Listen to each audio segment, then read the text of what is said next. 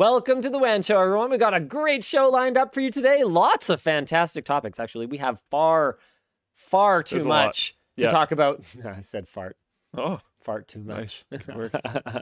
Rest Exquisite. in peace, Stadia. We hardly knew ye. That's right. We'll be discussing the, seems inevitable, wasn't it? Downfall of Google Stadia. We'll also be talking about Ryzen 7000, hot or not.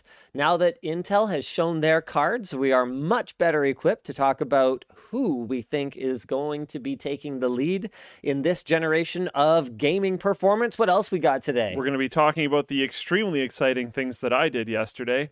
Whatever that is. And we're going to be talking about some other stuff.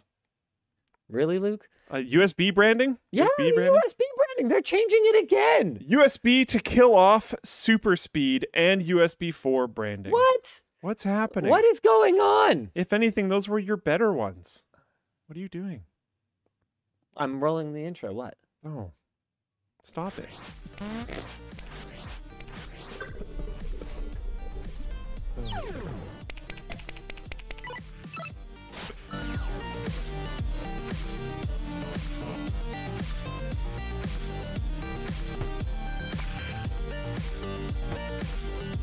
All right, why don't we jump right into the headline topic today, which is that the USB Implementers Forum is changing the branding again.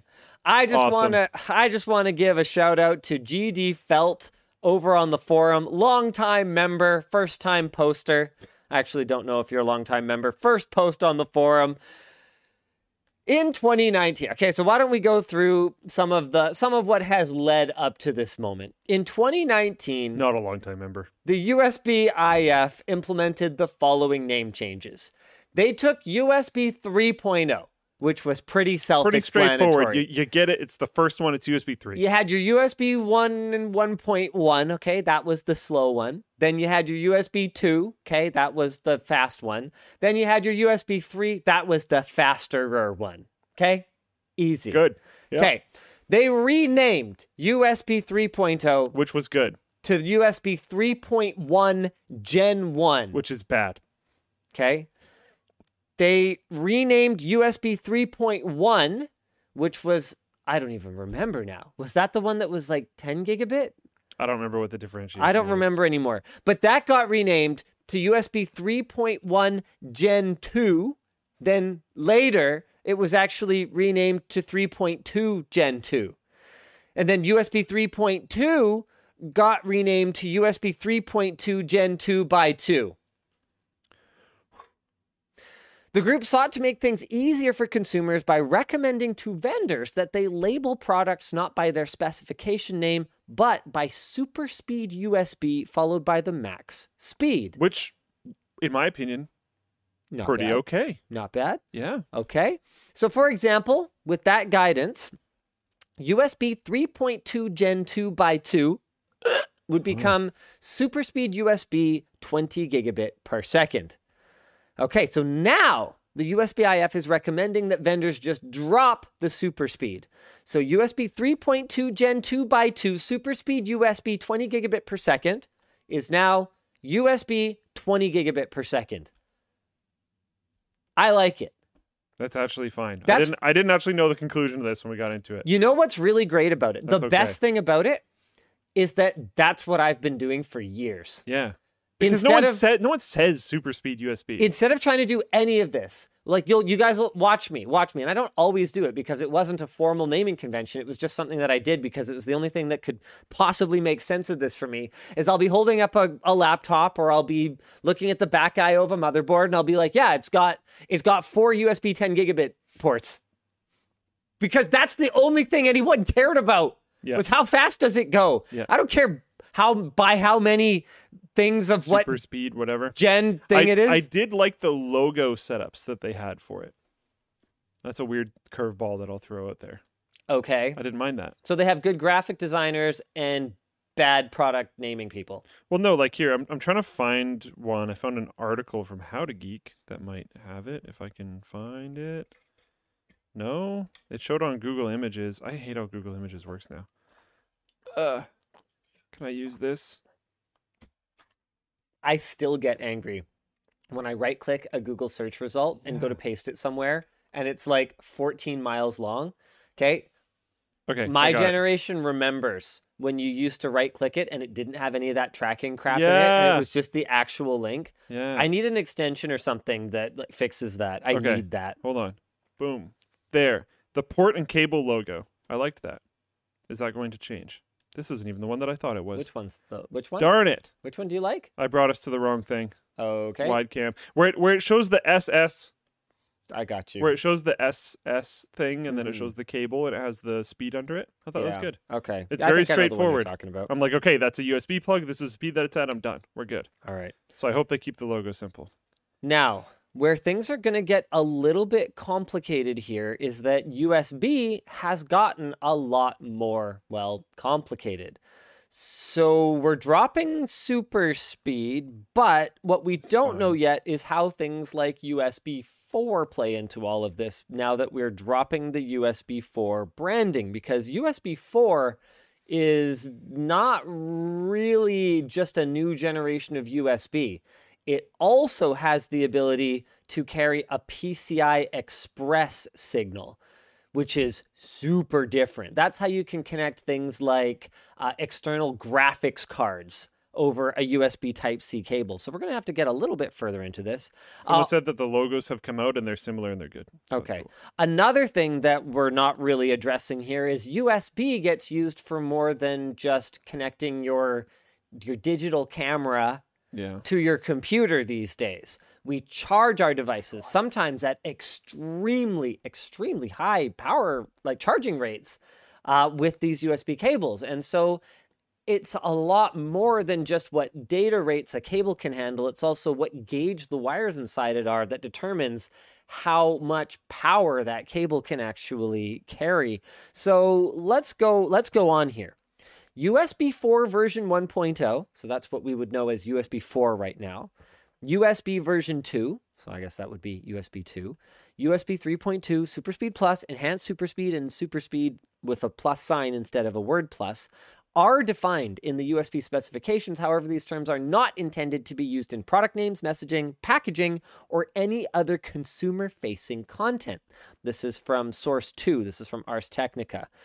This was updated in September. They still recommend that vendors label USB 2 as high-speed USB with no performance indicator. Okay. Most products using USB 2 spec are peripherals like keyboards and printers, so they don't think consumers will mistake the tech for being faster than, say, USB 5 gigabit per second. Okay. The USB-IF also feared people confusing USB 480 megabit per second as being faster than USB 5 gigabit per second due to the larger number. That's fair enough. So why don't we just call it USB 2, because that's what we've been calling it since like 2003 or whatever. That would be fine, but okay, fine, sure.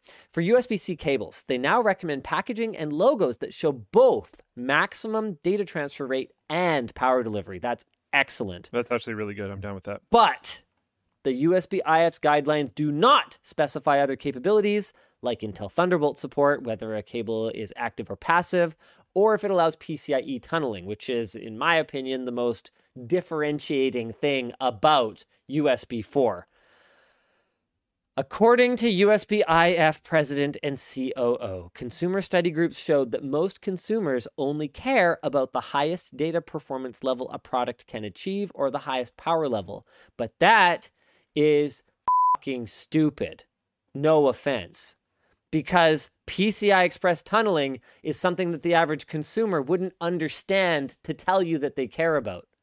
That's your entire job, is creating branding and messaging that helps people understand the value of it. And just because you've been doing this speed-based marketing and branding for so long and people understand it well and tell you that they want to know about it, doesn't mean that there aren't other important aspects of the specification that must be communicated. Yeah. Dumb. Yep. And the USB-IF never talked to us again.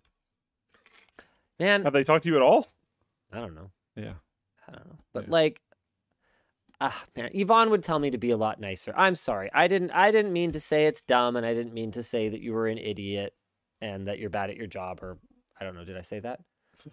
You did now. Well, no, I don't mean, think you said any of that before. Look, the point is that I disagree respectfully, and I'm sure that you're really good at the other things that you do as president and COO of USB IF, and I'd love to work together sometime.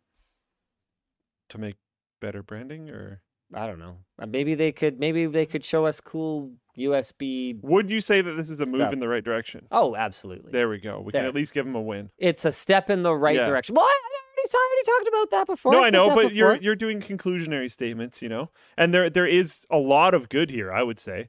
I don't think it's completely there, but this is a lot better than it was, and this is going to be a lot more straightforward for consumers, which is good because that's kind of the point. Yeah. I mean, I had already talked about this. We've been working on cables in the background for a little while. And I had already said, we're just going to completely ignore whatever the USB IF says. We're just going to put the maximum data rate that it can handle and the maximum power it can handle. So essentially, they're doing that. Done which is that, good. Which is great. That's really good. Yeah. That's a step in the right direction. Good job. Yeah. I think that's about it. We're also going to put whether it supports PCIe tunneling, though, because that's of course really important. Yeah. Because we're trying to make USB cables less confusing. That's the point, right? But you did good. You did pretty good. Pretty good. All right. What do you want to talk about next? Should we talk Stadia? Sure. Or do you want to talk about your shoes? Because I think the people are waiting for an update on your shoes. I feel like that's more Luke can't find shoes. No, I did. Okay. Well, normally can't find shoes. Yeah. He's had the same shoes for so many years. I thought he was just cheap. It turns out he's cheap and he has a hard time finding those same shoes that he really likes. And Luke finally found shoes that make him happy. We're talking about the shoe. I want to hear about your shoes. We can open them because I haven't seen them yet. Yeah, Luke, he's doing a shoe unboxing, ladies and gentlemen. Yeah. Hey, Dan, do you mind jumping on that camera? While you guys are getting set up for this, if you want to send a message into the show, the right way to do it is merch messages. I think we probably have some new stuff from the store. Yes, Short Circuit sweatpants are now available. Mystery lanyards are now available. If you don't care what color lanyard you get, you can save 50%, just $4.99 for an LTT lanyard. Oh boy. We also have less than 10,000 of the black shaft screwdrivers left for backorder. Once they're gone, they're gone. We have no plan to offer them in the future. So there's the update on LTT Store. Actually, I guess I'll show you the Short Circuit sweatpants real quick here. So these are some suggestions for things you guys can check out. Oh, I'm excited for these. So it matches the Short Circuit hoodie. It's pretty subtle, honestly. It just has like zipper accents. Oh, okay. Yep, that go perfectly with the Short Circuit hoodie. Though. Yeah. They're available in a bunch of different sizes, bunch of different lengths. Got nice, cool like lining that matches, good stuff like that. So guys, you can check those out, LTT Store. We just find this is a better way of handling things than doing it with super chats or Twitch things or whatever else, because this way, if we don't get to your message, then you still get your order in the mail, which is pretty sick. All right, I'm switching to the Luke cam. Luke, this is it. Oh, no, that wasn't it. I know how to do this. Aha! Hey, okay. My shoes are in a bag. And so how do you know these are good? I don't. Exactly. Technically. Wait, what? You told me before the show that these were good. They should be. Theoretically. I haven't opened them. Well, so I don't know. I thought they're the same ones. Right now, they are Schrodinger's shoes, not my shoes. So they could be dead? Sure. They could be alive. I mean, a dead shoe, would that be like holes in the bottom? So the shoes could be alive. Yeah. And by observing them, they could become dead. Yeah. Okay. Well, now I really want to know what's in there. So hopefully shoes. So yeah, the idea is I bought this one pair of shoes. They worked great for me, and I never wanted to get rid of them because I'd go try on other shoes and I would dislike them all the time. I hate padding around the heel. I don't roll my ankles. I've like never rolled an ankle. I don't need ankle support. I find it very annoying. Actually, I really hate it. So I love not Luke having has that. fat ankles. He has padding. I have. It might be true. His ankles have rolls, so he can never roll them. That would be so interesting. I don't know how that would even work. I have very tall feet. I have very wide feet. A lot of like running and fitness shoes don't fit me very well because of that. Yeah. These ones do. Like, there's a lot of reasons why I like these shoes. But through years and years and years of just trashing them, like I used to box in them. They've traveled with me everywhere. They've climbed ridiculous things. They've done tons of stuff. I threw them in the wash once and then transferred them to the dryer, and the toe got stuck in part of the dryer, and it like heat molded it into a curve.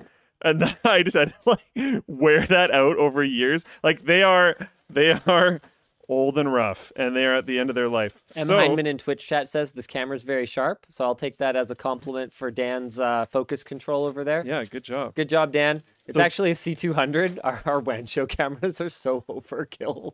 So these are theoretically the same shoes. The same shoes. In theoretically very good condition, in actually my size, which is the hard part. Right. I don't have like absolutely ridiculously gigantic feet, but I have size 12s, Yeah. Okay. which can be a little annoying to find sometimes. So this is hopefully my new shoes. They look like they're in pretty good condition. Wow. Okay. Are Yeah. those the same? Yeah. Okay. This And is these are like definitely are these old, or are these like a These are remanufacture? Theoretically just old, actually legit shoes. I mean, I gotta say, they look like I mean, I guess like shoe enthusiasts are a big thing these days. Not for these. So keeping shoes in good condition, I guess, is a thing. They're a Even little the worn. even the like insole is in pretty good condition. Yeah, like the toe's a little. I don't think these have little been worn. able to be sold at a store for like 7 years. So keep that in Yeah, mind. so they've been used, but they've clearly been not. Do they smell? No, not bad. No. They don't smell like new shoes, No. but they don't smell like disgusting, ancient, gross, disgusting No, shoes. yeah. All right, so congratulations, Luke. Yeah. I got feel new good shoes. for you. Thanks, Dan. Well, not really new shoes, but yeah. Yeah, so that's cool. That's the whole shoe story. Hope that was interesting. I was planning to leave that till like way later in the show if we talked about it at all, not like the second topic. No, I was excited to talk about it. What's more interesting if we want to stay off topic is what I did last night, but I feel like we should talk about Stadia. Yeah, let's talk about Stadia. Okay, Yeah. you keep bringing this up. I No, did. I want to didn't. know what you I did didn't last do night. Stadia last night because no one did Stadia last night because Hey, it sucks. got him. Well, okay. Now hold on a second. Actually, You know We why could it sucks? talk about that? Not necessarily because the service sucks. Oh, I see. But because Google sucks. Yes. Stadia sucks because Google sucks. Okay. Stadia sucks because no one believed in it. Because everyone thought it would be canceled. Because of course it was going to be canceled. Because it's Google. So no one wants to like invest in this ecosystem that they know is going to be trashed. Yes, trashed. He said. Trashed. Yeah. Trashed. Thrown in the garbage. Yeah, because the service itself, as far as my understanding goes, was actually like really good. Yes. Actually quite impressive. Image quality from the last. Gary from the lab looked at image quality for Stadia versus, is it GeForce now? I can never remember what it's called anymore, but NVIDIA's service. Yeah. And the Stadia image quality was better. I've seen quite a It's technologically like quite good as far as my understanding goes. considering how many people were using Stadia, I've seen quite a few tweets from people saying I actually loved Stadia. Yeah. The people that I know that actually used it thought it was pretty good. Yep. Yeah. But it's officially dead and with very little No notice. surprise. It's going offline No January surprise 18th, on that either. 2023.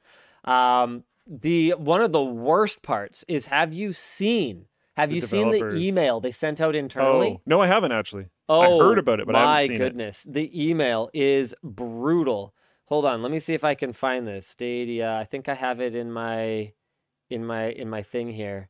Oh balls. No, I don't see it. But it's bad. Basically, they just sent out an email that was like, yeah, we have an all hands meeting tomorrow, and you should probably prioritize being there. Thanks. About the future of development. And by the way, we're shutting it down. See you later. Now, they're not see you later. I think these people are being assigned to other things. But like, how demoralizing is this? Never mind for oh man, we got to talk about the impact on developers. partners. But how demoralizing is this for a programmer, for an engineer, for anyone to put I mean, they started this like almost 3 years ago. 2019? 2019. Okay, I've got the email. You've got it. Okay. Oh, it's here. got a name on it. Oh. I mean, they shared it, so I guess Yeah, it's sure. public. Go ahead and read it. Read it. Confidential, internal only. Please do not forward. Oh, you saw how well that went. Whoever shared this, your Google email is in it, so you Whoops. probably should have not done that. But it says, "Hi everyone. We'll be having a Stadia team meeting today, not tomorrow. Oh, sorry. I got Today. that detail wrong. This was sent out at 7:08 a.m. We'll be having a Stadia team meeting today, September 29th at 8:30 a.m. So, okay. So people had less than an hour and a half to get ready. To share some important updates with everyone. Apologies for the short notice. Yeah. We would appreciate it if you can please prioritize attending this meeting or check in with your manager afterwards if you can't make it. Details have been added to your calendars. This will be a virtual only meeting, so please feel free to join from wherever you're working today. Best, Phil." That's it. That's it. So they didn't say they're closing the company or whatever, but I guess they probably did an hour and 22 minutes later. Woof. That is absolutely brutal. And as far as I can tell, literally everyone got absolutely blindsided by this. Developers heard about it from the news. I know a lot of developers that heard about this through the news. They were actively working on actively developing things for Stadia, and it just got canceled. Looking at how Google is planning to support the users, I'm hoping they do a similar thing for the devs and make sure that they don't get just wrecked. Because it looks like they're doing full refunds for like basically everything. I don't know if that's in the notes here, but they're doing refunds on hardware. They're doing refunds on purchases. As far as I know, the only thing they're not doing a full refund on is the subscription. Mm-hmm. But like things you bought through the Play Store, whatever, they're giving you full refunds for it. Do you think some people knew? I still have my tab open from the Logitech cloud gaming device from last week. And I remember it being sort of notable to me that the only cloud services they mentioned were Xbox Game Pass and GeForce Now. And Stadia would have seemed like an obvious one to support. I mean, unless you were smart and realized that Google would probably just cancel it at some point. Oh, wow. Apparently, someone in Flowplane chat said they started rolling out a new UI update literally just hours before the announcement. Like, these people were actively moving on this stuff. That is so internal unfair, and external teams. because there's no way that a project like that was just canceled as it wasn't a snap decision. Like, it's absolutely something where I get it. If you don't ultimately end up canceling it, you don't want people to just be sitting, unsure whether they're going to have a project to work on tomorrow. But is this really more humane? If Google rolled out something on the scale of something like Gmail, I don't know what it would be. I can't give you an exact tool. But on the scale of something like Gmail, where it's very fundamental, very important, would you even try it? Would you migrate? Okay, maybe you try it. Would you seriously try it to the point where you migrate to it if you weren't doing it for a review reason? Because at this point, how do you trust them for anything? Any service that they spin up, they just kill. I'm trying to think if I use any Google service that was started up in the last 10 years. That's what I'm getting at. I use Android. I use Gmail. I hardly touch any part of G Suite that isn't Gmail, Google Docs, Google Sheets. Drive. I do not use things like Keep or Reminders. Reminders they just messed with again. I do not use I use my Google Calendar, but I use a third-party app because I don't want to use their stuff. Not like a data privacy thing, but just because I don't like things changing. I use this app called Business Calendar. It's really I was going to good. ask you because I actually didn't know you did that. Oh yeah, Business Calendar's sick, especially on the Fold, man. Check this out. Boom. Oh wow, it's actually very readable. Yeah, and so it just pops stuff out like this. My calendar app is sick. It's a paid app, Like I paid like $5 or $10 for it or whatever, but it's so worth it. Like this is my calendar. It's like dense. Information density is what I care about. And the Google Calendar there's no way they have enough resolution. I'm not worried. Also, there's nothing like particularly scary there. The Google Calendar is just, it's super, super sparse. So I'm trying to think. White space, yeah. Like I use Android TV, but that's Android. I don't even know. Like I don't touch Meet. I don't touch I use Meet. I use Meet a lot actually. But Meet is very replaceable for me, to be fair. That's the only reason why I use it. And I actually, another calendar thing that I like, a feature that I actually don't understand at all why Google Calendar doesn't have, but is external, because I believe there's some internal tools for doing this, but external people being able to book meetings on your calendar. Maybe someone's going to school me and there's some way to do this, but I don't think so. No, you can't do it anymore. Yeah, okay. So I use Calendly. Yeah, you used to be able to send calendar invites by email and it would just like go right onto your calendar or something like that. Like there was a way better way to do it. I forget the exact details. It's one of those things like, remember when, like we were talking about before, right-clicking copy link in a Google search was just the URL. It used to be more simple. Yeah, there was a simpler way to book meetings. Like the integration between Google Calendar and Gmail was better. Maybe you guys can remind me, but either way, I use that Calendly thing, and I just find it very easy to set up like Google Meetings and stuff through all of that. So I just use Google Meet. Night Pause asks, is that not a thing in Outlook? Yeah, but like who uses Outlook? Dan's face.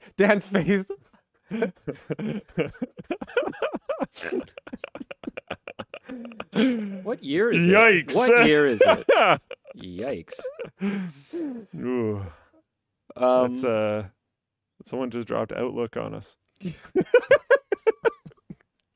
I mean, okay, if we're going to criticize Google for killing things, Outlook has staying power, okay? At least Outlook is still around. There. Yeah. What about Lotus Notes? You guys use Lotus Notes? Oh man, WordPerfect. Almost anyone? Everyone uses Outlook. Whoa, that's not true, dude. Not even a little. That is not true. Not even a little bit. All universities use Outlook. Yeah, like government-ran institutions. Microsoft has a lot of fingers in those. But outside of that, I don't know. I don't know about that. Oh man, that's great. Yeah, yes, a lot of businesses do use it. Yes. Just chill, you guys, chill. I cannot. A lot of people saying Outlook is better than Gmail. To be fair, I have not used Outlook in a long time. Last time I used it, it was embarrassingly bad. Okay. But it's been a long time. I will say. Okay. All right. Should we do a poll? I'm going to do a poll. You can keep going. Do a poll. Dan, can you think of any Gmail service that was started in the last 10 years that you use? You know, Duo? Any, like what do they even do? Guys, I want to hear from you guys too. Hit me up, Floatplane chat. Yeah, I can't think of anything. Like Docs and Sheets, mostly. That's it. I mean, I guess most of the Google services that we use, we might not realize we're using new ad serving technologies and whatnot. Wow, this poll is very surprising so far. I asked, is Outlook better than Gmail? Yeah, and maybe I influenced this poll by making it so the no answer is saying that Gmail is better. But a lot of people are saying that, like the majority of people are saying that Outlook is better than Gmail. Yeah, right here, Floatplane poll. Wow. Okay, people are talking about like Google Cloud. Outlook on desktop good, Outlook on phone bad, someone said. What the devil is Google Fi? Oh, that's their like phone thing. Okay, yeah, it's not available. It's not even here. in Canada. Like they didn't even never mind canceling it. They didn't even manage to completely roll it out. Yeah, rip Google Play Music. 100%. It was so much better than YouTube Music, and I promise you, they know it. Is Google Fiber still a thing? I don't think so. I thought they canned that. Google Chat. Google Chat is just Hangouts. Glass? Like Google Glass? I know. I asked what you still use from the last 10 years. No, yet another thing they abandoned. Way to not prove the point. Oh man. Yeah. Rip inbox. Yeah, exactly. Yep. Yeah. GPay. No, I don't use that. Google Pay, that's just part of your phone. You probably, if you use Tap, I think you use that. No, Samsung has their own. Oh. I have Samsung phone. And I didn't even set it up because like I set it up once and then there were like two different ones on my phone for some reason. Maybe one of them was the Google one and one of them was the Samsung one.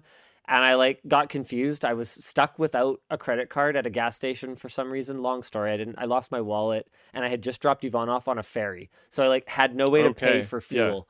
And so I had Yvonne give me her credit card information so that I could enter it into my thing.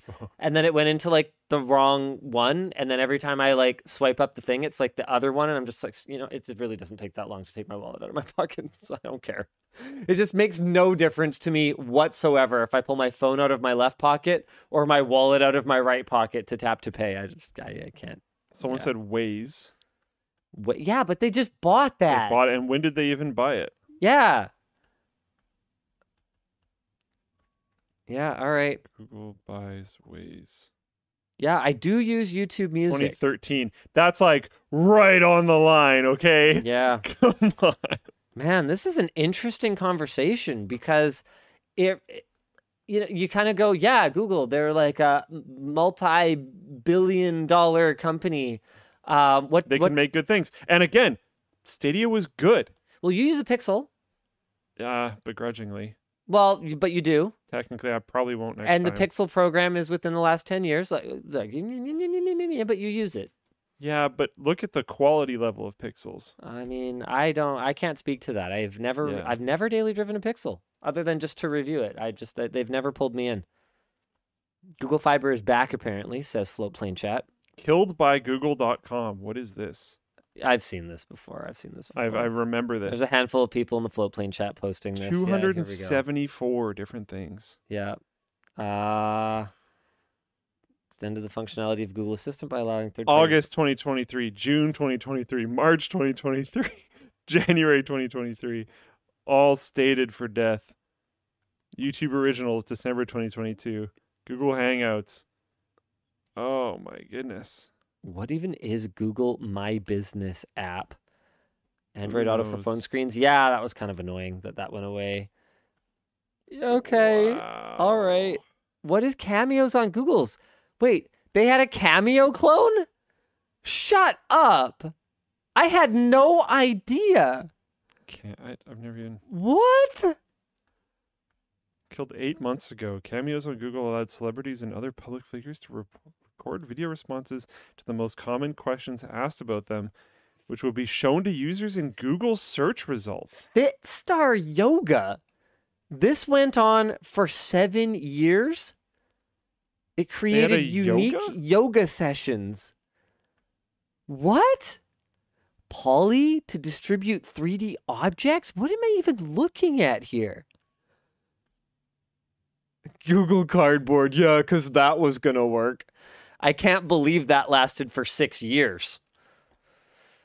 Tilt Brush. Oh, I didn't even know Tilt Brush was dead. That sucks. Tilt Brush was cool. Really cool. A couple times, and then I kind of got over it. That's probably why it got canceled. Yeah. But I know that there was like artists that 100% focused on Tilt Brush. Yeah. Like that was their thing, and they made really cool stuff. Cloud print is one of those things that I always thought like theoretically sounded kind of cool, but I never used once. Apparently it was 10 years old in 2020 when it died. Hire by Google. I actually wanted to use this recently because I was drowning. And yeah, it was dead. So I was like, oh, that sucks. Because I remember us like talking about it on WAN forever ago. So I was like, oh, I'll go find that thing. Maybe it'll be helpful. And then, yeah, I couldn't. To Google's credit, most things are being refunded, which is the most good guy possible way for them to do this. So back to the Stadia topic. Yeah, back to Stadia. It sounds like they're doing it nicely. Yeah. You don't even have to return the hardware. You just like keep it. I would like to see them do something with the hardware. With the hardware, I'd like to see the controllers like still work. You know, get some basic drivers. I've never tried to use a Stadia controller because why would I? For anything. But I would like for them to still work for something. That would be great. Apparently, it does. Apparently it does. The Okay. Stadia controller works fine as a standard game controller on both Windows and Macs. Apparently there are some limitations, but you can use the device as a wired controller. It doesn't work wirelessly with a standard Bluetooth controller, but you can use it wired. So Okay. I enjoy the idea of not having e-waste. I think that's good. Yep, that's good. This move of refunding everything, this I added, tells us one of two things. Either it was costing them a king's ransom to maintain Stadia day to day, Wouldn't be too surprised considering it was really good. to the point where it's cheaper to just say, forget it, refund it all, make it go away, than to just leave it running indefinitely. Or it tells us that the amount they sold was actually pretty negligible. Which I think it might be because, I think it's a little of column A, a little of column B. yeah, that makes sense. Because it's one of those things where, again, I wouldn't trust. I don't know if you want to use the term investment for this, but I wouldn't trust investing in a platform like this. I'd be sketched out because it's Google, right? Yeah. And I feel really bad for all the developers. I hope, like I said earlier, I really, really hope that the developers, internal and external, are being taken care of at the same level that it sounds like the customers are being taken care of. Because it sounds like the customers are getting a pretty good deal. I doubt it.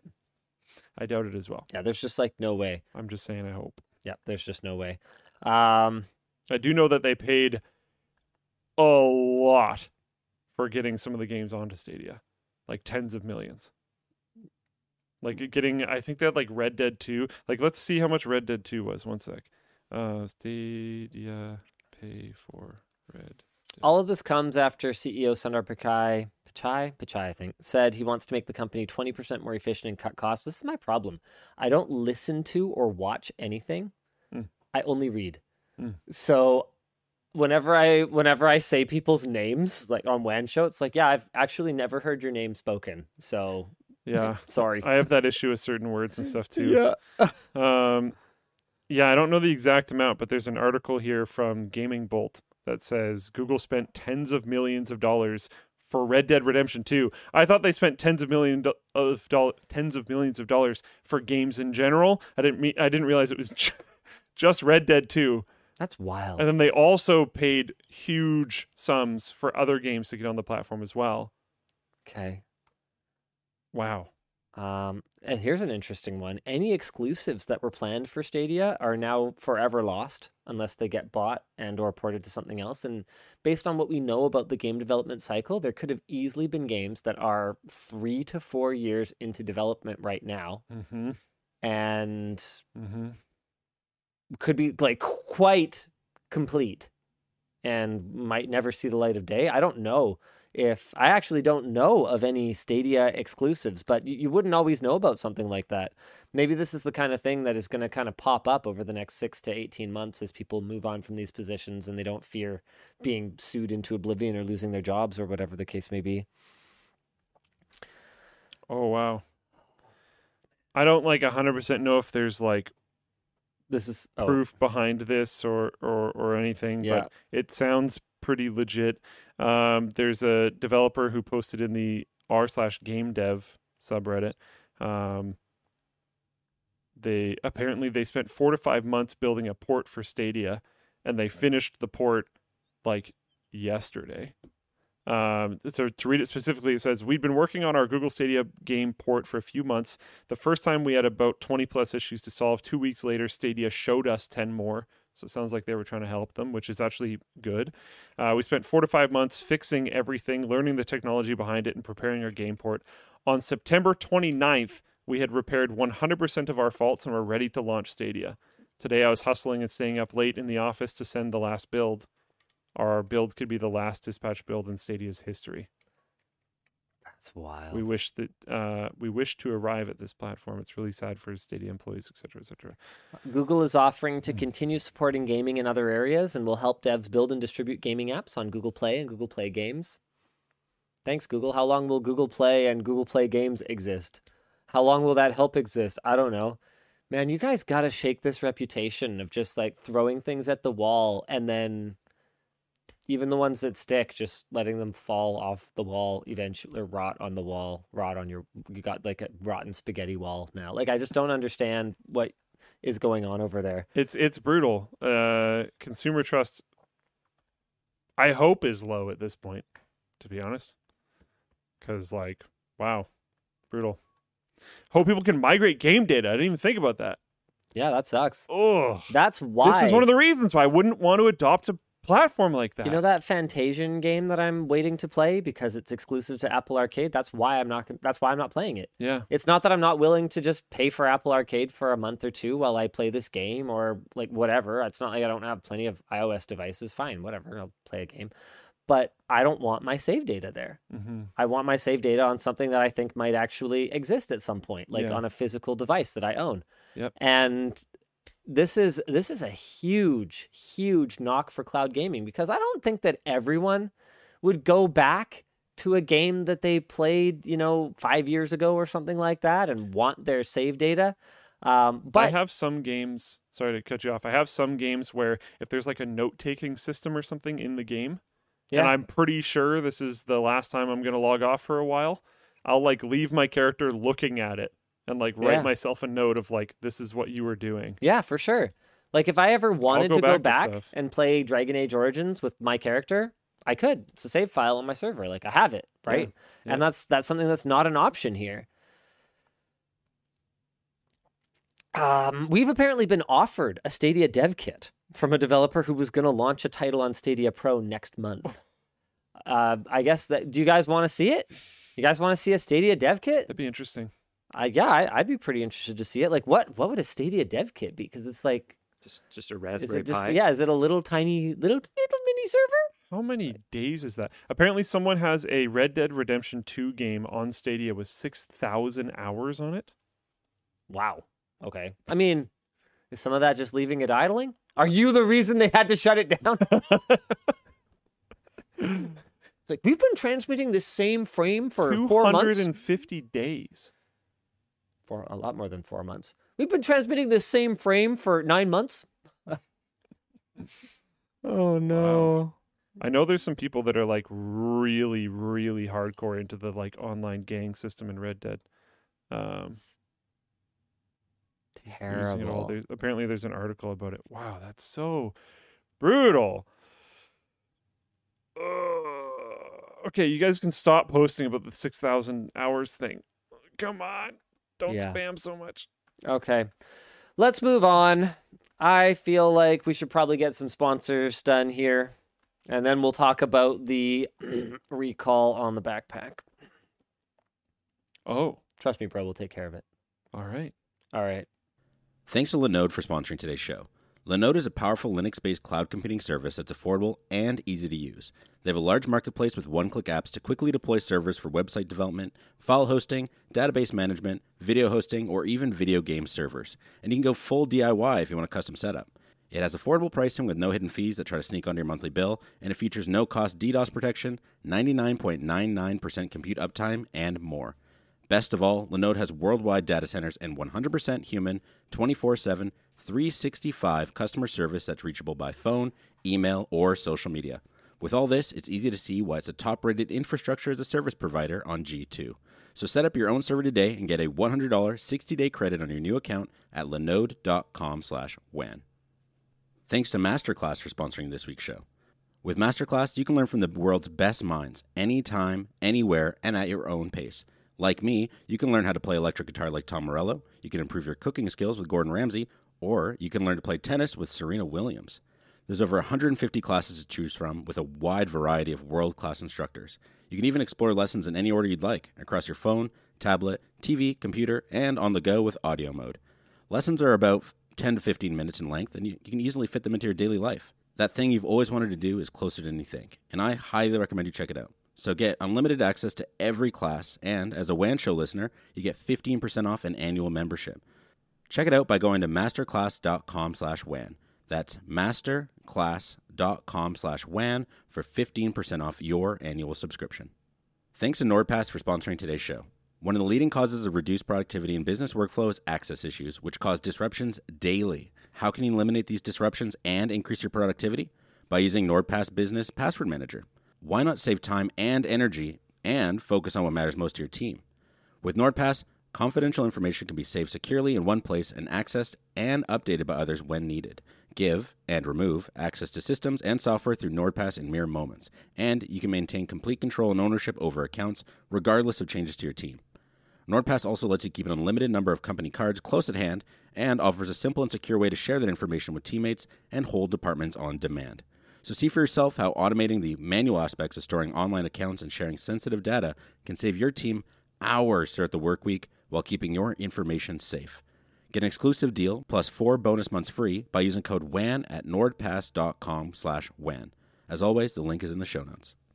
So, we have what's going encountered on? an issue. Dan, you're on the camera again, if you don't mind terribly. We have encountered a user-reported issue with the carabiner zipper pulls on the LTT Store backpack. Actually, I'll start by giving you a sample of one that is not broken. Well, here, actually, I'll hold it up and I'll show you the first. I'll show you the first two. Then I'll get your impressions for some of the ideas that we have. This didn't come up during testing. Oh, right. I guess I'm supposed to. Not that one. Gosh darn it. There we go. Okay. You know what? I'm going to come a little closer to you, Dan. This didn't come up during testing, but what we found is that these custom carabiner zipper pulls that are attached to the zippers with these little loops here. There you go. And they have like a little carabiner doodad on them. You guys can see that pretty well there. Yep, that's cool. They were custom designed for our backpack, and they only have a very, very skinny little bit of metal here. I think it's really hard to see. Do you think so? Looking at that, I think so. The background is too dark against the. Well, the I got my black hand carabiner. here. Yeah. Oh, here. Well, hold on. Idea. Back of the laptop, maybe. Oh yeah, sure. Let's go back to the laptop. Yeah, that works. Okay. Yeah, there we go. No, you can leave your laptop there. I got the. Yeah. There. It's pretty low. Okay. Yeah, there we go. Yeah. Okay, so it's got a little wibble wobble thing here. Okay, so unfortunately, and this never came up during our testing because I only ever used these to clip to each other to keep the zipper from coming open and just to kind of look cool. So maybe someone grabbed it funny, or maybe they tried to hang something from it, which not really intended for, but. Given how much work we put into the durability of other aspects of the bag, we should have caught it. Yeah. There's only a skinny chicken piece of metal here that holds this in place. So while the spring is fine and it'll last for a long time like this, if you put pressure on it from the side, Oh. you can break it off pretty easily. Wow. Yeah. Yeah, that was not a ton of force. No. So, to be clear, passed third-party lab tests, so our supplier follows ISO 9001 for quality, passed testing within their system, and through our third-party lab for expected force applied during normal use. However, there will always be some part-to-part variance across 160,000 pieces, right? There's 4 per bag. So there's always going to be a failure rate, but it's clear that this is a core component that I think just accidentally could have a higher failure rate than we consider to be acceptable. So, nope, you're not done yet, Dan. I'm so sorry. You got to have a look at some of our new options. Okay. Yep. So what are we doing from here? We're actively working on a solid long-term solution, which should include a care package for everyone who bought the backpack that will include 3 things. Standard regular zipper pulls for people who want to opt out of the carabiner entirely. And there are reasons people might want to do this. Maybe they want to put a padlock on it for even more security, or if they want to check their bag or whatever the case may be. That is some feedback that we got. So I guess this is an opportunity to rectify that. We are also working on, it will also include an updated carabiner pull. And we are working on, we've actually already prototyped it, but they didn't give it to me for the show today. We're working on just a cheap injection molded tool that will help you pry up the little retainer for the carabiner pull that you have on there. And then the other end should allow you to clamp it back down and replace it with either a standard zipper pull or a replacement carabiner pull. And this is to everyone who has currently received backpacks. What about the staged orders? I believe, actually, that's a good question. I don't know what will happen with those. We'll figure it out. Okay. should be a fairly small operation to swap them. So either we'll swap them or we'll include the swap kit. It seems to make more sense for us to swap them, but I don't know the answer to that, so we'll have to figure that out for you. All right. So in the meantime, here are some examples of carabiner pulls that we are looking at that you might end up getting because the original one is not so great anymore. You know what? No, I'll show you this one after. Let's start with this one. And Luke, do you want to kind of have a look at these and tell us your thoughts? How does this go in a zipper? Well, it would be a lot smaller, Okay. but okay. it would be kind of like that. Yeah. If you want to hold it just a little more in front of the laptop. It's a little odd. You can still get some side-to-side There you play, go. but I'm putting quite a bit of force on that, and Yep. nothing's really happening. Yeah, well, it locks. That's the difference. Oh. Yeah, anything that locks is going to be a little bit better. Yeah. I pushed pretty hard in both directions. Yeah, and it's fine. ugly and looks like crap. Yeah, pretty much. So it's out. We've also got this one. It's also like Dan, don't pretty try to cheap. follow us too much. We'll follow you. come We to can you. see you. This one just has like a little wire majig here that So this kind of. is similar, but only one You know what? direction. No, I got to hold this way closer. Okay, let's get this boy. Let's get this boy close. There you go. So it's just a little wire thing. Looks like crap, especially compared to the original carabiner pull, so I don't consider this acceptable either. Both of these are cheap, so that's a good thing about them. This one is, I'd say, the closest to our existing Yeah. carabiner pull. So does that have like basically shields on each side holding it in place? Is that what's going on? It's a lot thicker metal. We Hmm. could also re-engineer the original one to have like thicker metal sides like this one does, but we found a solution that we like better. Okay, this one I'll let you play with. It's really expensive. Of course. I have no Dan, here. I have notoriously expensive taste. It looks beautiful. Is this how it will look like final product? No, it'll be smaller because yeah, it's really yeah. big. Yeah. So it'll probably look very similar to this. So the camera can't see it at all, but it looks like it's like tempered. Is that? It's titanium. Oh, okay. I'm really glad. At one point in the development That process, doesn't have structural issues. hold on, we'll talk about it in a sec. Okay. At one point in the development process for the backpack, we considered having carabiner pulls on every single zipper, and we were like, it's a bit much. Given the cost of this, How much is this? Like, I'm really glad it's only 4 per bag. We'll be okay.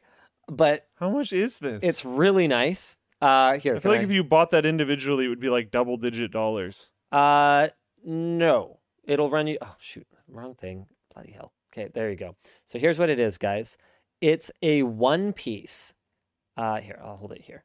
It's a one-piece titanium clip here. You got to show the bottom And then when the you do hinge. Yeah, the hinge is just like this. that. It just bends. It just bends. It's got like this, I don't know, shape to it that kind of, yeah. Oh, okay. Oh, yeah, there trying you to get go. guys there you go. There you go. There That's you a go. good So it's angle. got these like slits in it, Yeah. but because it's titanium, it's super strong, and so it bends Have you both gone here side to and side? here. And then side to side, it doesn't give any Fs because it's titanium, right? So you could just, I don't know, do whatever you want to it. So it looks like it and then moves a put it fair back. amount, but it's not so going it to might break. have a little bit of play, But it's not going to break. but it shouldn't break. So this is the, thanks Dan, you're good. This is the current front runner solution. So everyone who gets a bag will get something. And it'll either be like a pack of something like this and standard pulls, or a re-engineered version of the original carabiner pull and standard pulls. And then we're going to be working on that tool. One thing that I want to warn you guys about now, don't feel like, oh yeah, this weekend I'm going to go do this, so I'm going to change my pull. No. The way that the YKK zipper is designed is to be permanently installed. So yes, you can bend it up and you can bend it down like once. Otherwise, A lot of metal doesn't like doing that. yeah, it'll fatigue the metal and it Yeah. will break. So please no do that. And that's not the kind of thing that we're going to be like, oh, this is your third bag. Yeah, well, these things happen. Here's a new one. Like, don't do that. that's intentional damage, because it will be very clear in the packaging of the replacement kit that you are intended to do it once. A bunch of people saying they like the S carabiner. That That looks like the ugliest one out of all. like ass. Yeah. And scaled down to the size of a zipper pull, it's not going to work very well. It's not an appropriate design for what Yeah. we're doing. Yeah. As a former fastener salesman, please reach out to a smaller fastener specialist for more and cheaper options. Please, please.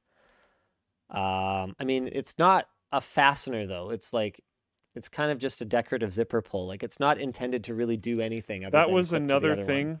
I saw a picture of someone talking about this, and they were like, "This isn't built like how it should be." And then they had like a climbing carabiner. Oh, I was like, "These are not. yeah, it's not for climbing. They just link together. They're not supposed to be load bearing. They're not. They are. Just that side to side pressure was unacceptable. But Morka they're also asks, not for that. why even show the ones you're not considering? To show you guys kind of what we looked at to ultimately reach what we think is going to be our best option, so that you guys can understand the process. Are you complaining that we're just being transparent? I was don't get asking it. if we're at risk if we use the fancy one. If that was a thing, we wouldn't use it. We will find a very good solution that people will be very happy with, and everything will be okay. Yeah, it'll be all right. Don't worry, guys. We got this. Yeah. All right. Oh, in other... So it's not a recall in the sense that people have to send their bags back. No. Yeah. Okay. No, Yeah. I mean, you can recall a component of something, and the solution is just to send people a new that thing. Yeah. Okay. Yeah. Cool. So that's the way we're going to handle it. All right. In other It's not a lock. controversial news, the Aura Ring, video got pulled from Short Circuit this week. Yeah. I know nothing about this, but that was very surprising. Yeah, so our history with Aura, and I'll explain why I've changed my pronunciation here in a moment. Our history with them is a little complicated. First, we were going to do a sponsored video for their Gen 2 ring, which they sent us, and I used for a while and liked. Then that never happened, or maybe we shot it and ultimately didn't publish it. That somehow the deal fell through. It's like, okay, it happens, right? I liked the product. I got an upgrade offer to the Gen 3 ring that would make it so that I would not have to pay the monthly fee. They basically said if you have a Gen 2 ring and you upgrade to the Gen 3, you will be grandfathered in for life to not have to pay the monthly subscription. I was like, I like this product. I do not like monthly subscriptions. Fine. Gen 3 ring has some cool new features. I don't really care about them, but sure. So I was using that for a while. Maybe they saw me using it. I know a lot of you saw me using it and asked, "Oh, what's that? What's that? How do you like it?" etc., etc. So they reached out and they were like, "Okay, let's try this again." So their new Gen 3 Horizon design, they sent it over. We shot a sponsored Short Circuit. We got as far as uploading the video. In the video, I talked a lot about how it is a product I actually use. I like it. Of course, any sponsored video, I still can't say anything I don't actually believe, like by law. Some people don't take that very seriously. I do. So everything I said was stuff that I believed. And one of the things I believed was that the pronunciation of their company, O-U-R-A, was Ura. It's not. It's Aura, like A-U-R-A. So. To be completely honest, I thought their company was named AURA. No. It's O-U-R-A. Because I think I've heard you say it more than I've read it. So I always just thought it was, anyways. Anywho, so I said it wrong repeatedly in the video because, and this kind of ties into what I said earlier in the show about I only read things. I don't watch or listen to them. So I have the only context I have is how it's spelled. And, I think that at this stage in our company, we should probably have processes for making sure that the pronunciation of things, particularly on a sponsored video, is correct. But it slipped through the cracks and we shot a whole video with the name wrong. They were apparently very upset. And we offered a fix, which was, I think we were going to use the YouTube editor to be like, LOL, I just got the name pronounced wrong, and a pinned comment. They weren't happy with it. And trigger happy newbie here by the name of Colton reacted to this by pulling the video. Actually, it was a decision that was made in the business department before I really got an opportunity to weigh in on it. We were told that there was no way for us to make a change to the video to like alter the pronunciation because of like YouTube's policy. But I was like, okay, yeah, but like I might have been able to call people. Once the video is pulled, it's like dead. You can't like, yeah, you could put it live again, but nobody's going to watch it. Like that initial burst from publishing, unless it's, you know, a miracle viral video, nothing good's going to come of it if you republish it. But so it was pulled. So it was kind of too late to do anything about it. And I might have not been able to do anything about it anyway. It might have been the same decision. So really, this is just about maintaining transparency for you guys, not, you know, blaming anyone. It was a team decision that was made. I was not informed, but I might have made the same decision anyway. So the bottom line is we pulled the video. We're not putting it back up. This isn't the first time we've had difficulty dealing with Aura. I like the product. But, you know, I don't think they're bad people or anything. I just think it's fair to say that we are unlikely to attempt to work with them again at this point, and it's left a bit of a bad taste in my mouth. It wasn't entirely their fault, for sure. Like, you know, I get it. But also, you know, I think their reaction was not really helpful. I don't think it was really constructive. I also don't think that it was an unmakeable mistake. OURA. You know, I would have guessed Ura. Yeah, maybe you should have paid for, you know, the domain and trademark Aura, AURA, if that's what you wanted. Like, you can't just spell stuff wrong and then be like, oh, why didn't you pronounce it right? Like, come on, guys. There's also like tons of different things like that that get quote unquote pronounced wrong. Someone in Floatplane chat mentioned NVIDIA TI. Yeah. No one at NVIDIA even knows whether it's TI or TI. Or ASUS in general. Yeah. There's lots of them. The better way to do it is to attack it with humor. ASUS did that. They made some like joke videos back in the day about how to pronounce their name and stuff. Opu Lance GT in Twitch chat says the Ouya pronounced it Ouya. So it's not like I was coming at this completely out of nowhere. I didn't even think about that. Like, it's just one of the things is you never know where the root language is from. So those letters in combination from different root languages might make different sounds and stuff. Like it's actually really hard to just read something in you know, English letters and know what it means. Cyan Wave says, I agree, Linus, you should have done diligence and taken the error on the chin. Your fault.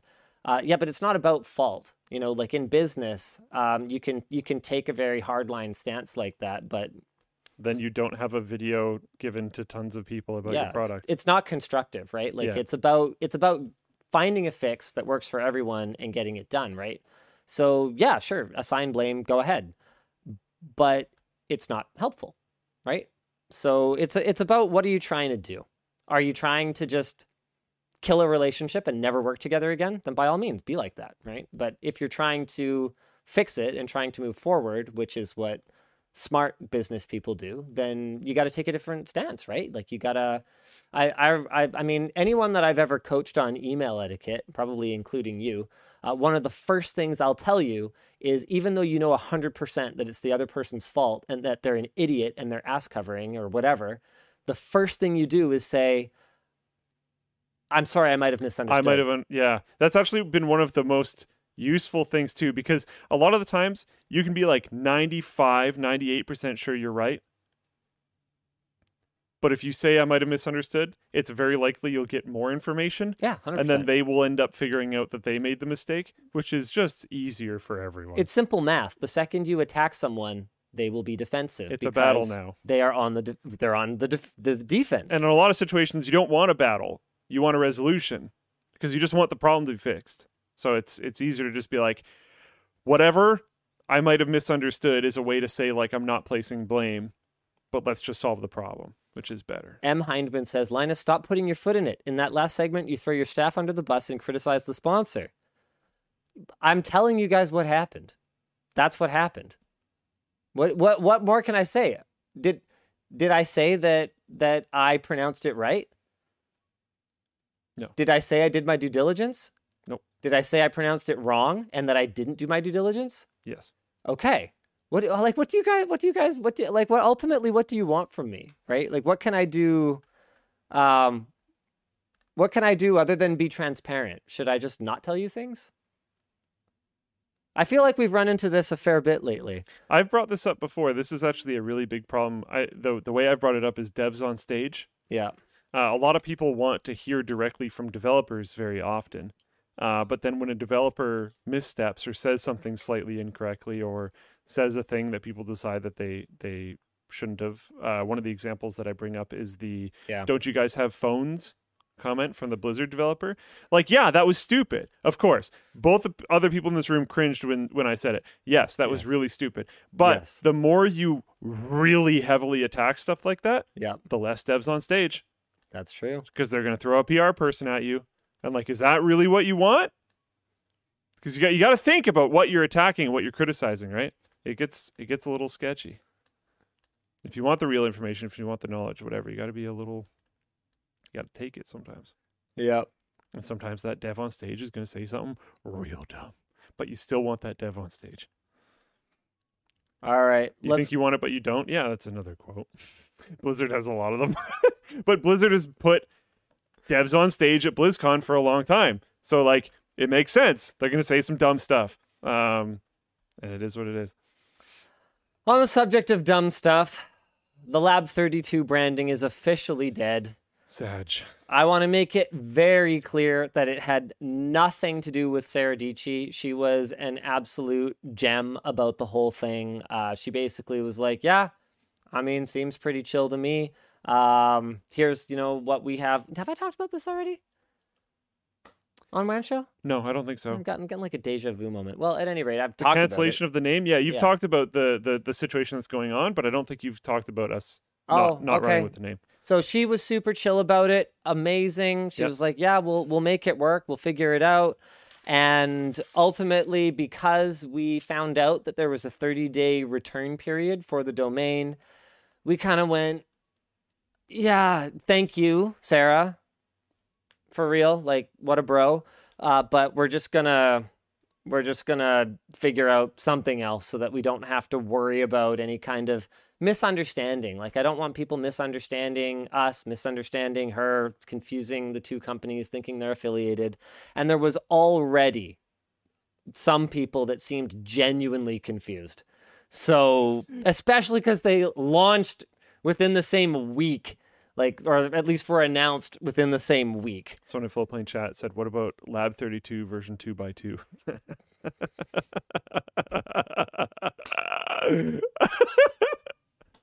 Super speed Lab 32. That's pretty good. Yeah. I haven't heard any plans for anything different. Do you have maybe no public thoughts on that, I'm assuming?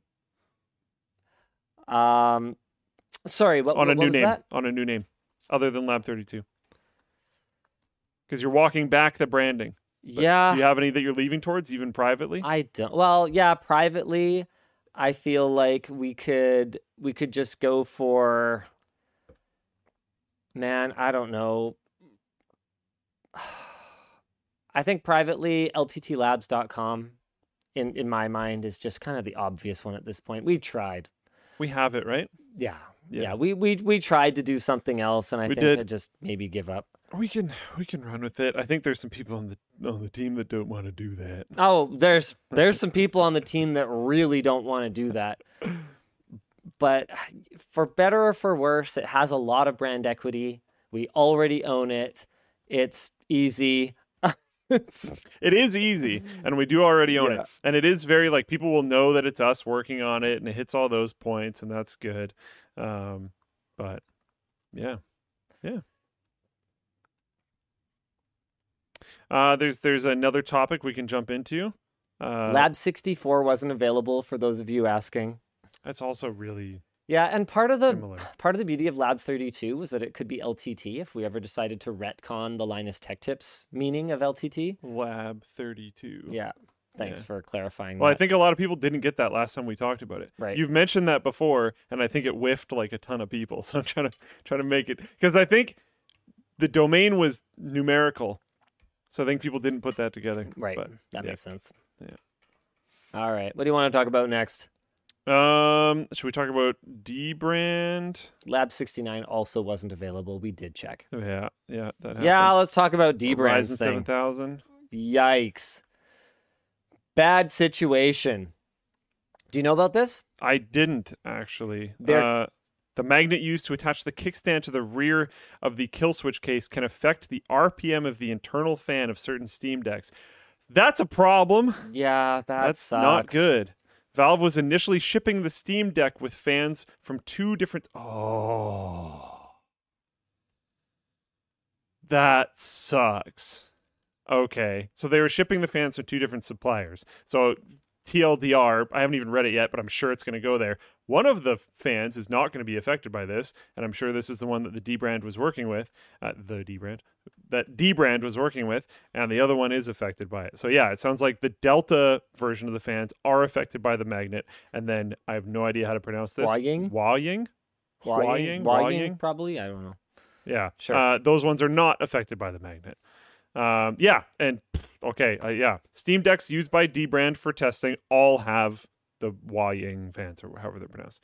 Fan speeds dropped by 1,500 to 2,500 RPM. That's a big problem. That's a huge problem. This is a mobile device. You don't screw around with cooling for a mobile device. Yeah, they're That's usually not- pretty dialed in. It's not cool. Yeah.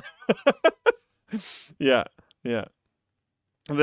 This fan behavior went unnoticed by other content creators / press outlets until The Verge were shipped a few kill switch cases. dbrand borrowed a Delta fan equipped model from YouTuber, really cool guy, Dave2D, and confirmed the findings by The Verge. After confirming the issue, dbrand made an 11th hour decision to suspend all kill switch sales.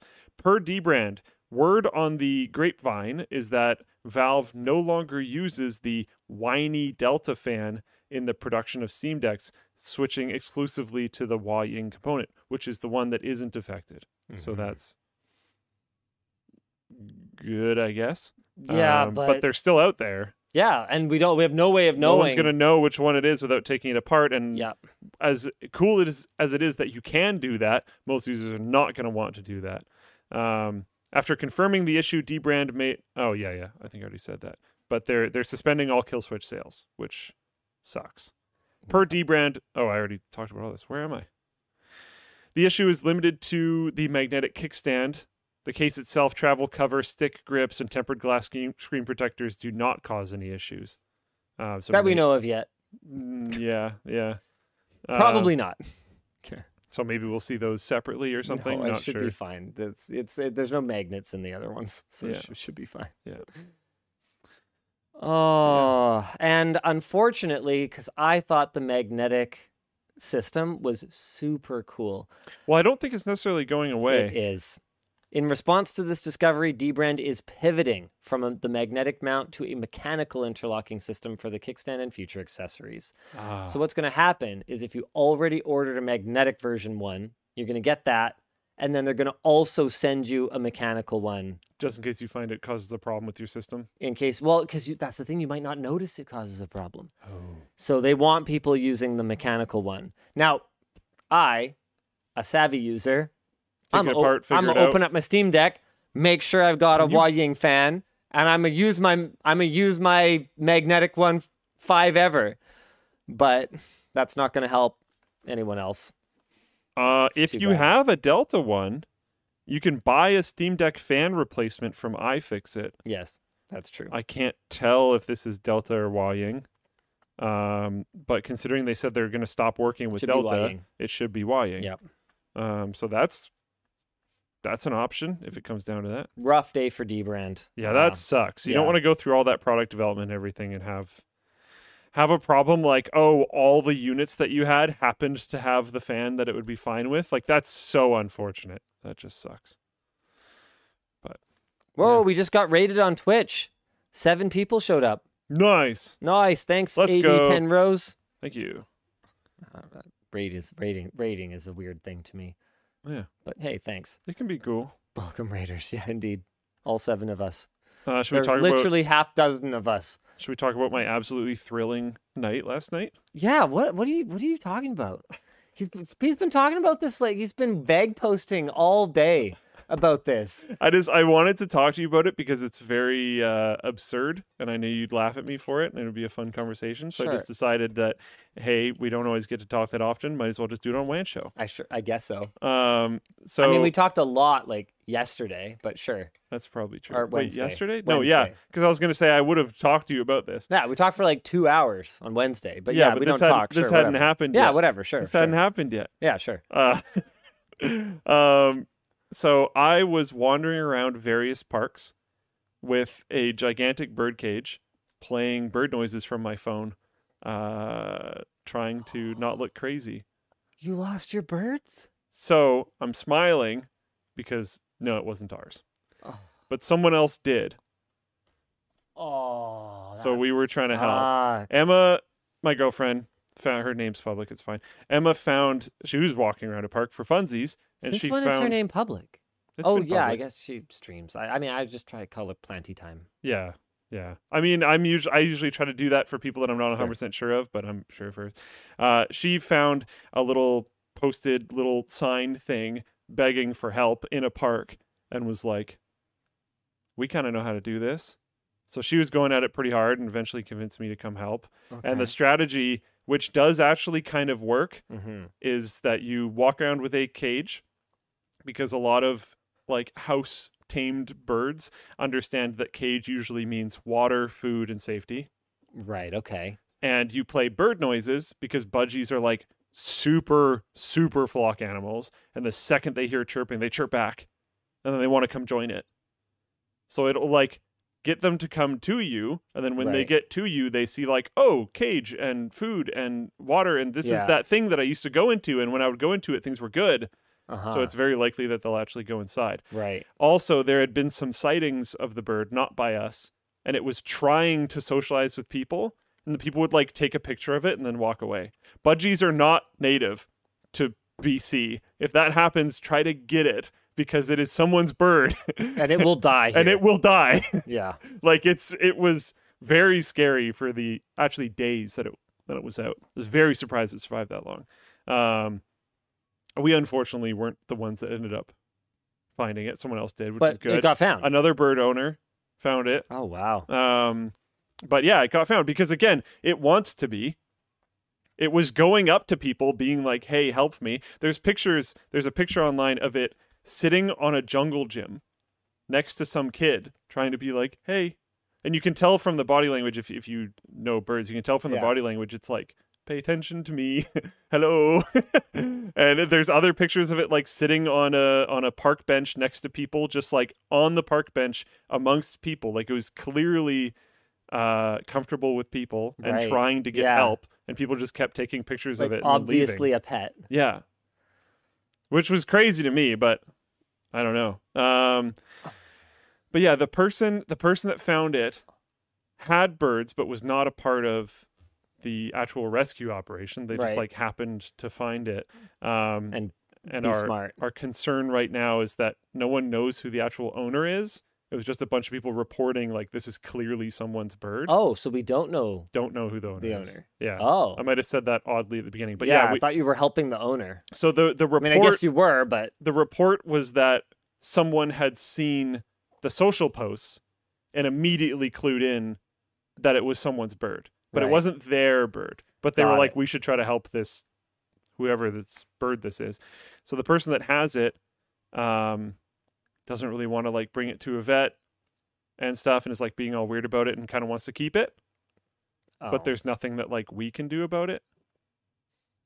So it was a weird night, but there's like a halfway happy ending. It's no longer outdoors where it has a huge chance of not surviving. right. So that's good. Now it's indoors where it also has a huge chance of not surviving There's a because it's a concern budgie. there. Yep, that's a thing. Yeah, Luke's had some bad luck. it's been better lately, but birds are very fragile, especially really tiny birds. They get sick very quickly. They're flock animals. They don't want the flock to abandon them, so they try to hide their sickness.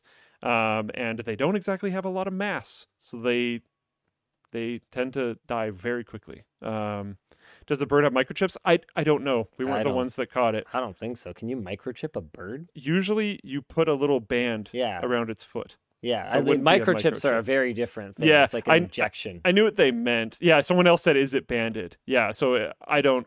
If from the pictures, I don't remember. I don't think it was though. But yeah, that was interesting. I was talking to my girlfriend afterwards, and she was talking about how when she's walking, because she's doing the same thing. She took the small cage. I had a really big one. My hands were very unhappy by the end of it because it's just this like wire that I have to hold the cage on. But she's walking around playing budgie noises. And holding this cage, and a bunch of people apparently were like talking to her, like, "Oh, what are you doing?" Whatever. No one talked to me. Not a single person. I had a lot of people that were like jogging, and they just Gotta love pretty privilege, hey? Yeah. Look it up. It's a thing. Just people would like avoid eye contact. They'd run by. I had one old dude who's going for a walk. I walked by him, and he's like in the middle of the track, and he's like walking with a cane and stuff. So I go off the track and walk in the grass just so he has an easy time. And I notice, I can just tell that he has completely stopped and turned around and just stared at me as I walk away. I've seen a lot of things in my life, but I had never seen that before. The amount of kids that would like hear the bird sound, see that I'm holding a cage, and like get kind of excited and look at the cage and then realize there's no bird and just look at me really confused and like, what's happening? Yeah. You have a new nickname in Float Plane chat, by the way, Local Nutter Luke. Yeah, I mean, probably. I was trying to help, okay? Oh, man. But yeah, we went to like, there's a lot of little parks around that area, and the rescue group had like tracked the movements and stuff. So we were trying to figure out like where he would probably be next. Yeah. It's amazing how the difference between nice helper and terrifying person is like a Y chromosome and like 75 pounds. You know? Yeah. Yeah. Yeah. Anyway, should we talk about, do you want to talk about Ryzen 7000 versus 13th gen? Do you want to talk about the fight? Let's talk about the fight. Let's talk about the fight. Actually, no, we just did a non-tech topic. Let's talk about the All right, let's Ryzen. do a tech topic. Yeah. All right. General consensus on Ryzen 7000. These are some incredible chips that are bringing massive gains, like 20 to 30% improvements over their last gen counterparts in gaming and productivity. The 7950X is undoubtedly the fastest mainstream CPU available and dominates everyone in productivity tasks. But the expense of the platform is a real issue. Is this AMD I'm talking about? Yeah, that's weird, or is right? this Intel? You don't think like insanely. So my understanding is, the boards are like $500 each. Yep. That's crazy. That we are seeing prices that are lower now. That was just right at launch. We're seeing as low as $250 for an ASRock X670E PG Lightning. But AM5 only supports DDR5, which remains twice as expensive per gig as comparable DDR4. And the other issue, as we outlined in our review, is that AMD's own Ryzen 7 5800X 3D has gaming performance that matches that of the new 7700X and only lags behind the Ryzen 9s by like a couple of % on average. So for gamers, the upgrade to AM5 is currently not looking like a great value, especially because AM4 boards and chips are cheap and cheerful. And here's the thing. You can look at AM4 and you can go, well, there's no upgrade path. And that's nice, but not everybody can actually afford the latest generation version of the AM4 platform. I have never been super sold on board upgrade paths. What if you are buying a Ryzen 2000 today because you want to like get a deal? Okay, AM4 for you has an upgrade path. A couple years from now, 3 years from now, boom, you go Ryzen 5000 with that same board. You just got a big upgrade, and probably for cheap. Yeah. Right? So fair enough. You got to think, not everybody is thinking in terms of brand new today. Yeah. And especially these days, we're like, okay, the performance jumps we're seeing on some of the hardware that's coming out is immense. Like, actually just huge. Yeah. But the performance that people need at the same time to reach, like, competitive frame rates and stuff is not huge and is not increasing at anywhere near the same rate. So the gap between people's computer upgrades is getting like bigger and bigger and bigger as far as I can tell. So you don't necessarily need to upgrade your CPU within generation every single time. But you definitely don't want to upgrade at all if the motherboard's minimum cost is $500, which again, it's gone down, but still that's really intense. When we looked at productivity, the 7600X and 7700X were another issue. They don't really offer compelling performance over Intel's 12th gen mainstream chips, although their higher core counts, though the higher core counts on the 7900X and 7950X allow them to run away with the productivity crown. But that's an issue. Has AMD done it again? Have they gone from the expensive brand that's not really competitive in the mid-range and low end? There have also been concerns expressed by the community around how hot these chips get. They will often run at 95 degrees on the hottest core before dialing back, but AMD says that this is by design. And if you want, you can target 115 degrees with an overclock before throttling and hard crashes will happen. So far, we've been unable to get any of our chips to run hotter than 105, and we're not sure why. My current computer like heats my house. I don't need more of that. Well, here's the thing. How hot the die is in degrees Celsius is not indicative of how much heat it outputs. You could have a router that has its CPU running at 100 degrees. Yeah. It's not outputting a lot of heat. The thermals are just not being properly managed. Yeah. You could have a 300 watt chip that is running at 70 degrees with liquid cooling on it, and it is still kicking 300 watts into your room. It's just not running hot, if you guys kind of understand what I mean. Conservation of energy, all right? It doesn't matter what temperature it's at. It matters how much actual power it is consuming and therefore thermal energy it is outputting in terms of maintaining room temperatures. Yeah. What were you going to say? Der Bauer did some stuff with that as well. Is that in here? Yeah, he delidded the 7900X and dropped I think it was like 20 degrees or something. Yeah. So there is some speculation that AMD may have sacrificed thermal performance to maintain cooler compatibility with AM4 coolers, in which case good guy AMD, but I haven't seen any confirmation of that. What we didn't touch on in our review, performance scaling with RAM speeds, so we'll have to follow that up. I was going to say that was kind of interesting to me and immediately made me think like, okay, there's going to be another video. Eco mode, a lower power consumption mode for the CPU, and manual overclocking. Now, in the same week, actually the next day, Intel didn't launch, but announced their 13th gen processors, with most of the details really being around the flagship 13900K. 5.8 gigahertz turbo, 24 cores. Now, 16 of those are efficiency or E cores, and only 8 of them are their performance cores. But 24 cores, and their E cores aren't that slow. They're like Skylake level. Like they're not bad. And $589. The presentation was kind of fun. 24% performance improvement in games. In some games, one game. Is it League of Legends? I think it was League of Legends. Didn't know it was one. It was like League of Legends or Dota. I thought it was going to be like 2 or 3 at least. 34% faster in game development. Blender UE5. The Core i5 and Core i7 see similar but lesser improvements to speed, cache size, and core count.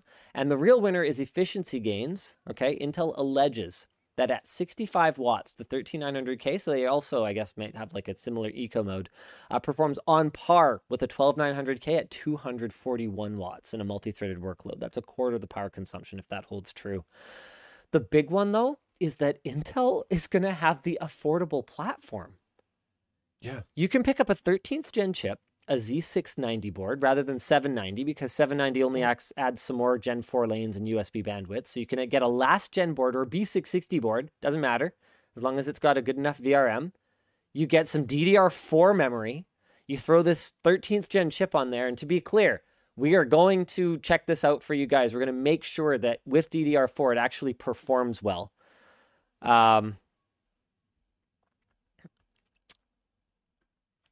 And you're going to have like a latest gen platform for literally hundreds of dollars less. I don't than AMD. necessarily think the motherboard thing is going to stay the same, though. If we've already seen the availability pop up with boards that are half the price of what we were originally talking about. No, okay, so no, AMD's boards will come down. The boards will come down, but they haven't launched their budget chipset yet. And for 13th gen, neither has Intel.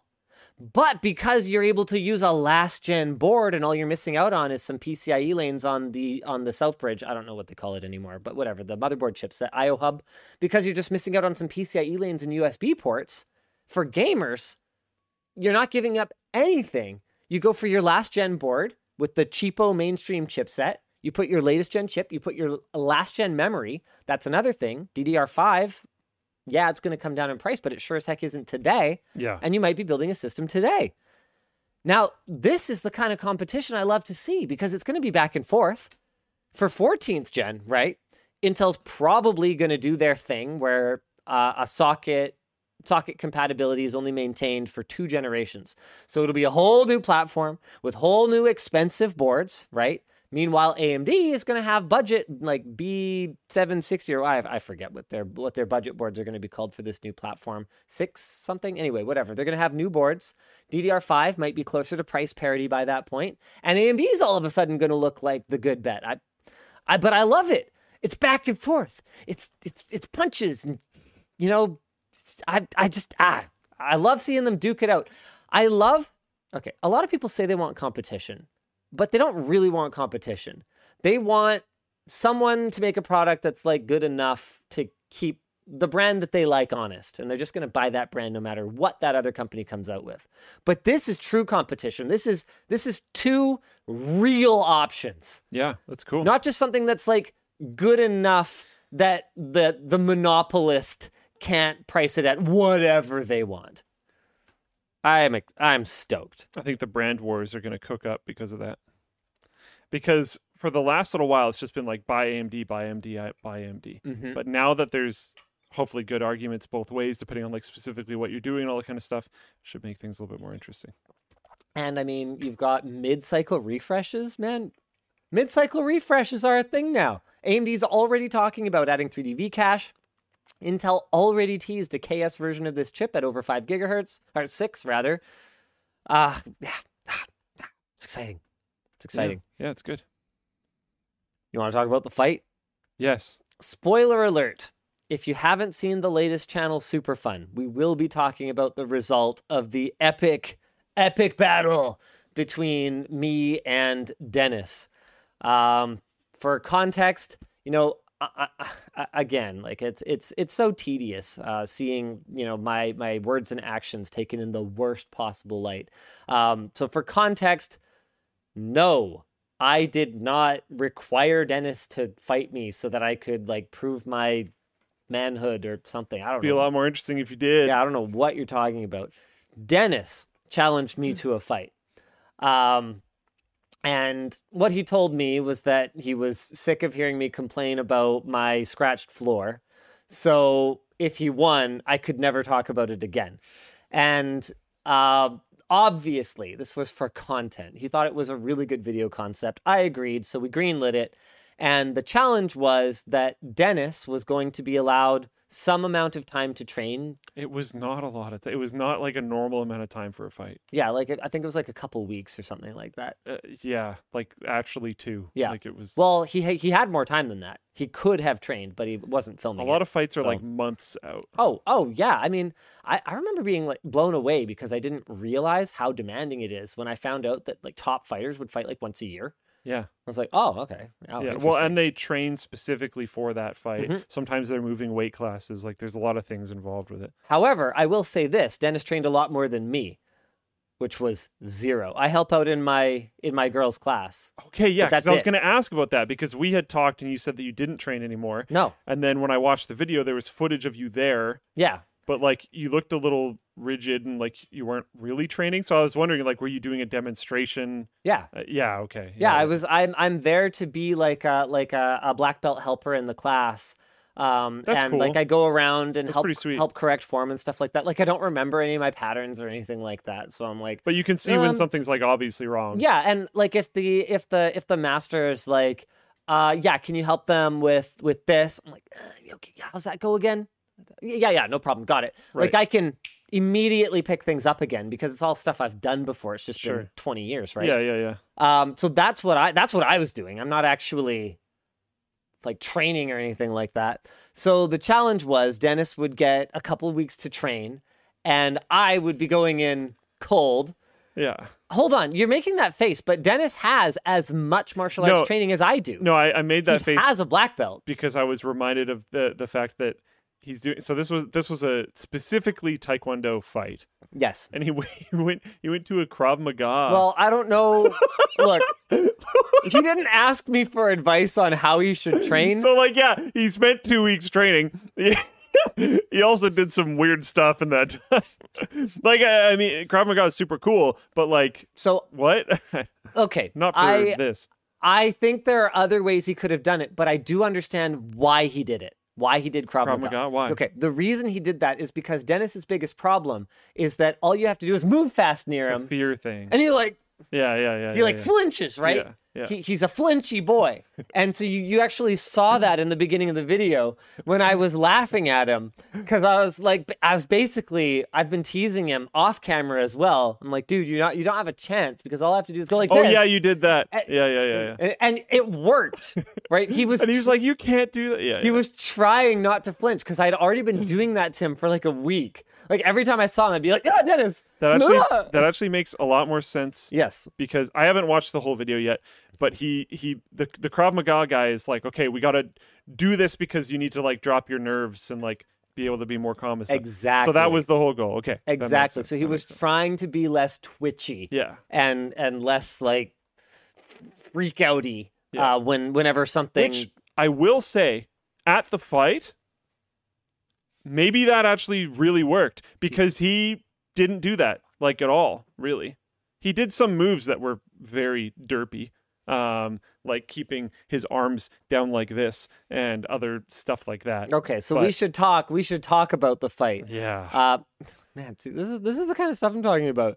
Oh yeah, I lost because I didn't train. Yeah.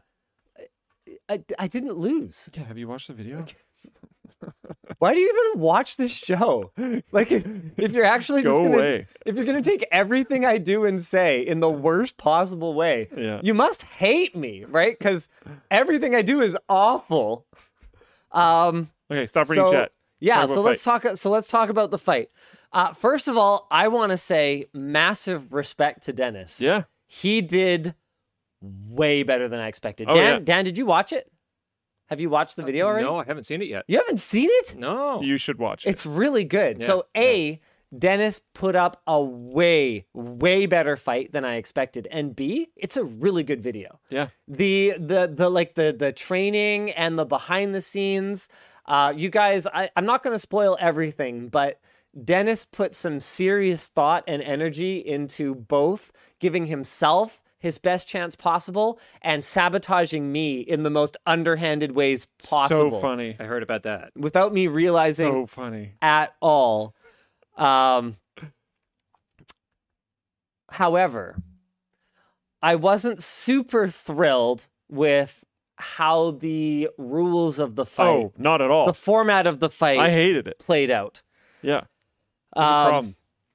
I would say that a lot of people were confused about the scoring.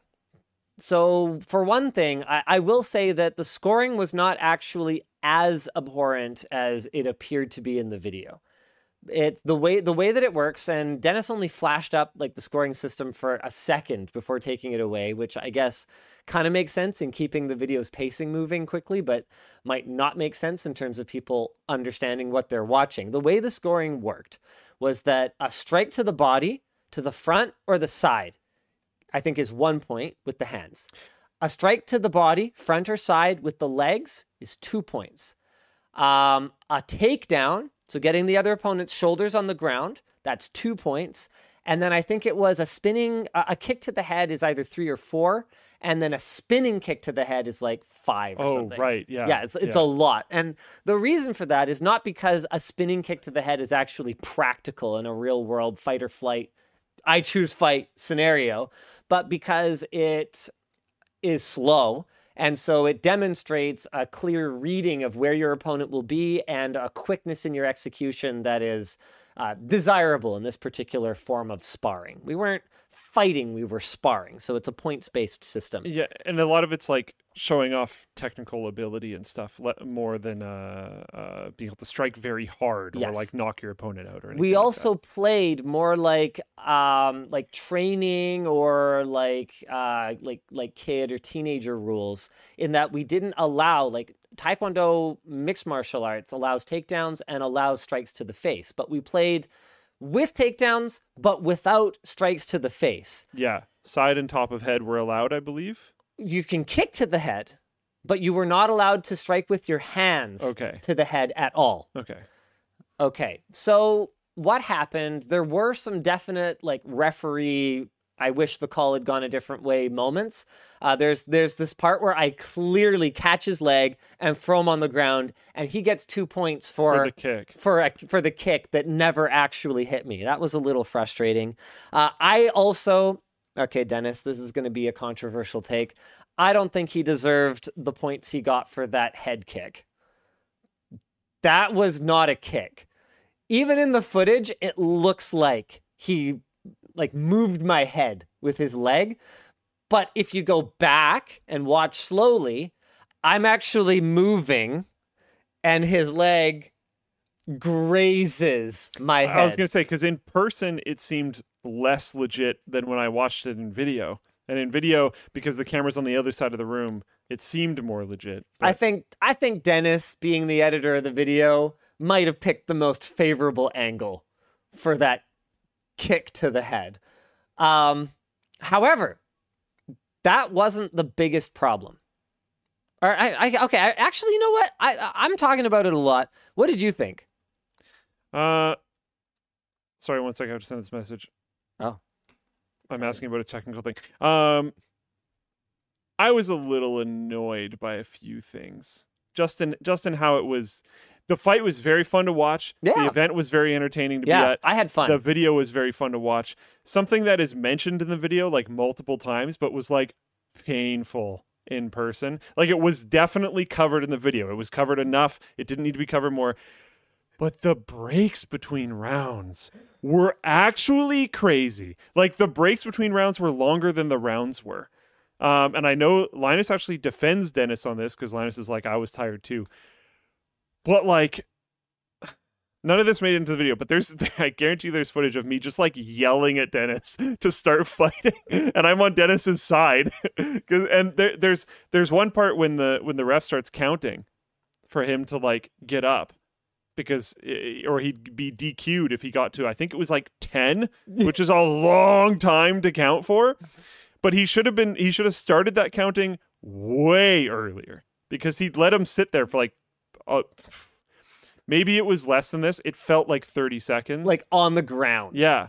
Like, not like standing, like sitting on the ground. Yeah. And like, this is not necessarily, I might have said it wrong. This is not time between rounds. This was after a stoppage during a round where they're just resetting to go again because like someone went out of the circle or a point was scored or whatever. So Dennis's cardio is even worse than it shows in the video by a lot. A lot.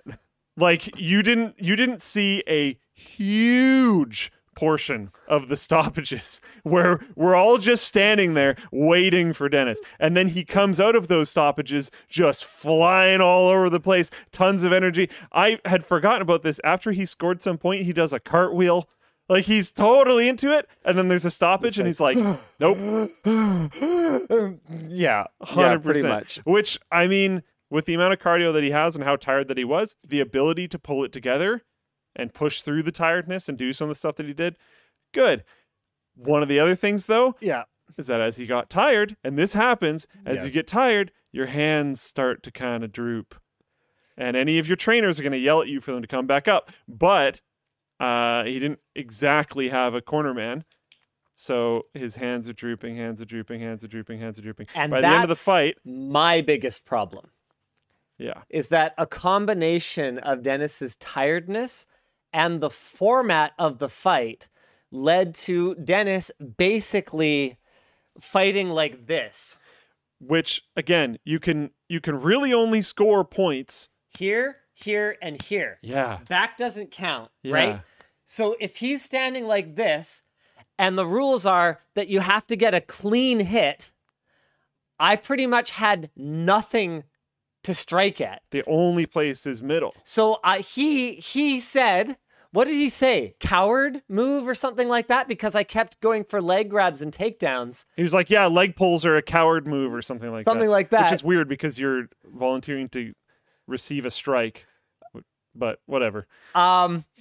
And he was standing like this with his arms in front of his body when what I wanted to do was just punch him in the face then because his hands are down. Which is what a lot of people's reaction is going to be, but that Chicken is... move. He called it a chicken move. Chicken move? Okay, yeah.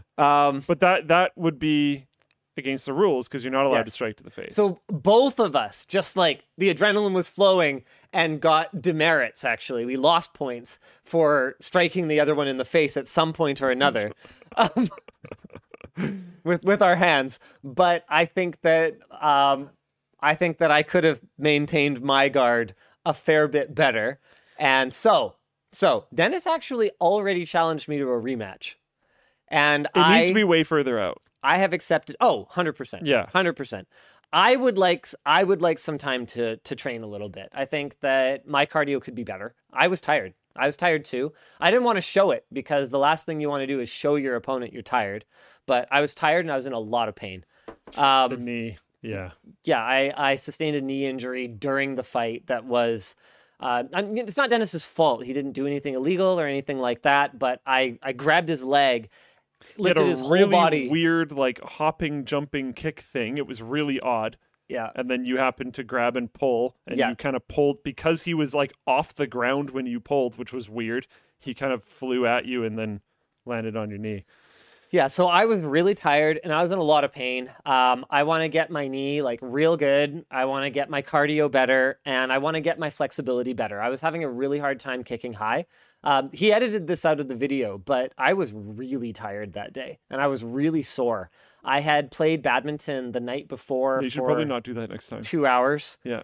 and Just I pro had tip. trained either the day before that or 2 days before that, and I hadn't fully recovered when I played badminton that night. So I was walking into the place, and I didn't show it. I didn't show it to Dennis. So I recorded all of this to other like camera operators, so he would only see it when he was editing the footage. But I was like not sure if I was going to be able to kick at head level when I was going into it. I think there should be rule changes if you guys fight again. So that's the thing. I want Okay. some more time to work on my flexibility. And here are the conditions of my rematch. I want 3-minute rounds. Yeah. We only did 1-minute rounds, which is like 3 1-minute rounds. the fact that he couldn't get through a 1-minute round was ridiculous. And the first round was not 1 minute. There's no way. oh really? The first round was way shorter I than was the just next like two. I was just like It felt like focused. the next two might have been longer than a minute. So maybe it made up for it in the overall duration, but the first round was really short. I want delay of match penalties Yes. clearly set out. And the timer needs to start like immediately. Yes. Clearly set out. And punching to the head and face is allowed. You're okay with a broken nose? I mean, if it happens, it happens. He's not going to hit me. I'm just saying. He's not going to hit me. do only face. Only face. Yeah. Sorry. What? Headshots only? Headshots only. Ghost knives, only. headshots No. only? No, because then you just go like this and just Okay, yeah. kick. Yeah, that's it just true. becomes So like it's here's- the same problem. here's You the- have to have a reason to bring your hands down, and you have to have a reason to bring your hands up. Otherwise, there's nothing to strike at. That's actually something I was going to mention. Maybe this gets solved with face punches being allowed. But I was going to say, if a kick gets blocked to the side by an arm that did not have to move in order to cause the block, I think it should count as points. Oh, I see what you mean. That No, I was don't my think you'd be able to solution. do that because you can keep your like you can feel that they're probably not going for a high strike and you can keep your hands low. Like, that's totally legit. But you'd still move it. Like some of the blocks, he literally does nothing. I know. Yeah. Yeah, I know. A lot Like of it should be intentional. And even if your arm is already low, there's going to be an intentional thing to try to block a kick. And there's just nothing. It just didn't count.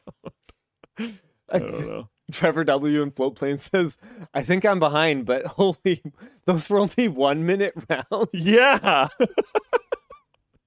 Like, it was ridiculous to watch. The time, not between rounds, but during the round, the time during the stoppages was longer than the round.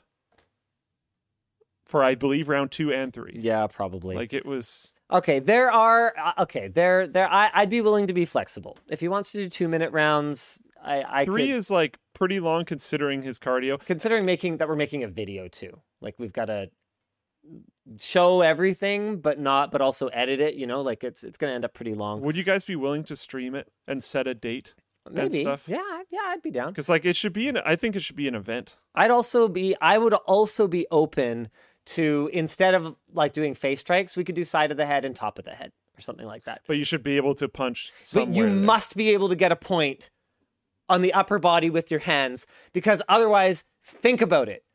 What on earth can you do against someone who just comes at you like this and is just like, kick, kick, kick, kick, kick, kick? Like, there's nothing to do other than grab their leg and throw them on the ground. Yeah. Which is what he's doing. Yeah. Yeah. So I played the game the way it had to be played, but that was not the way I wanted to play it.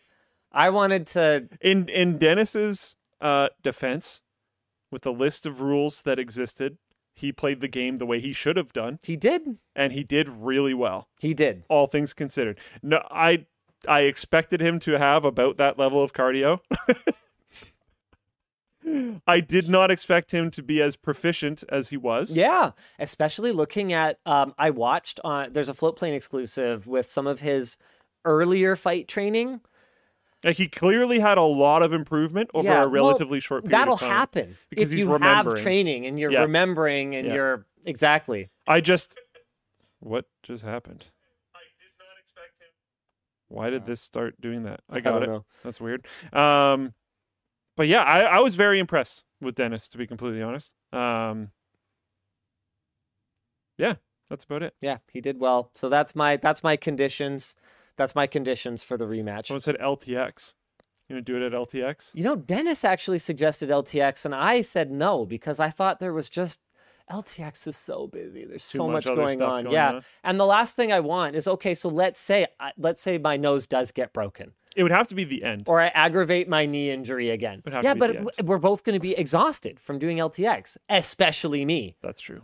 So, yeah, I get it, but also... Okay, sorry. Something that someone else mentioned. Why, okay, by below the belt, I don't mean crotch, but why is there nothing below the belt? Leg strikes are a thing. Yeah, it's a thing, but it's also a thing that is very likely to cause injury. Okay. I mean, I get it. The martial art that I trained did allow leg sweeps. Okay. But only like a spinning leg sweep. So it was kind of like how you get a lot of points for a spinning head kick. It's slow. It's slow and hard to pull off. And it makes you extremely vulnerable, because if you go down like this, to put your leg out, you're exposing the top of your head.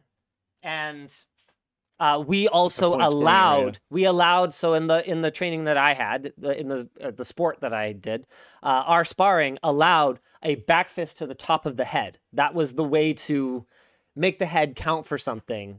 You could do something like that too. Like, it doesn't, the head points that we're trying to get is not because we want them to like get hurt, just destroy each other's skulls. You just need to be able to score points there. So if the whole thing was back of fist instead of like direct contact, that would be good. Like, it just, I just had so many opportunities to punch him, so I was like, I just wanted to. There needs to be some way to make you think about where your arms are and incentivize needing to hold your arms up.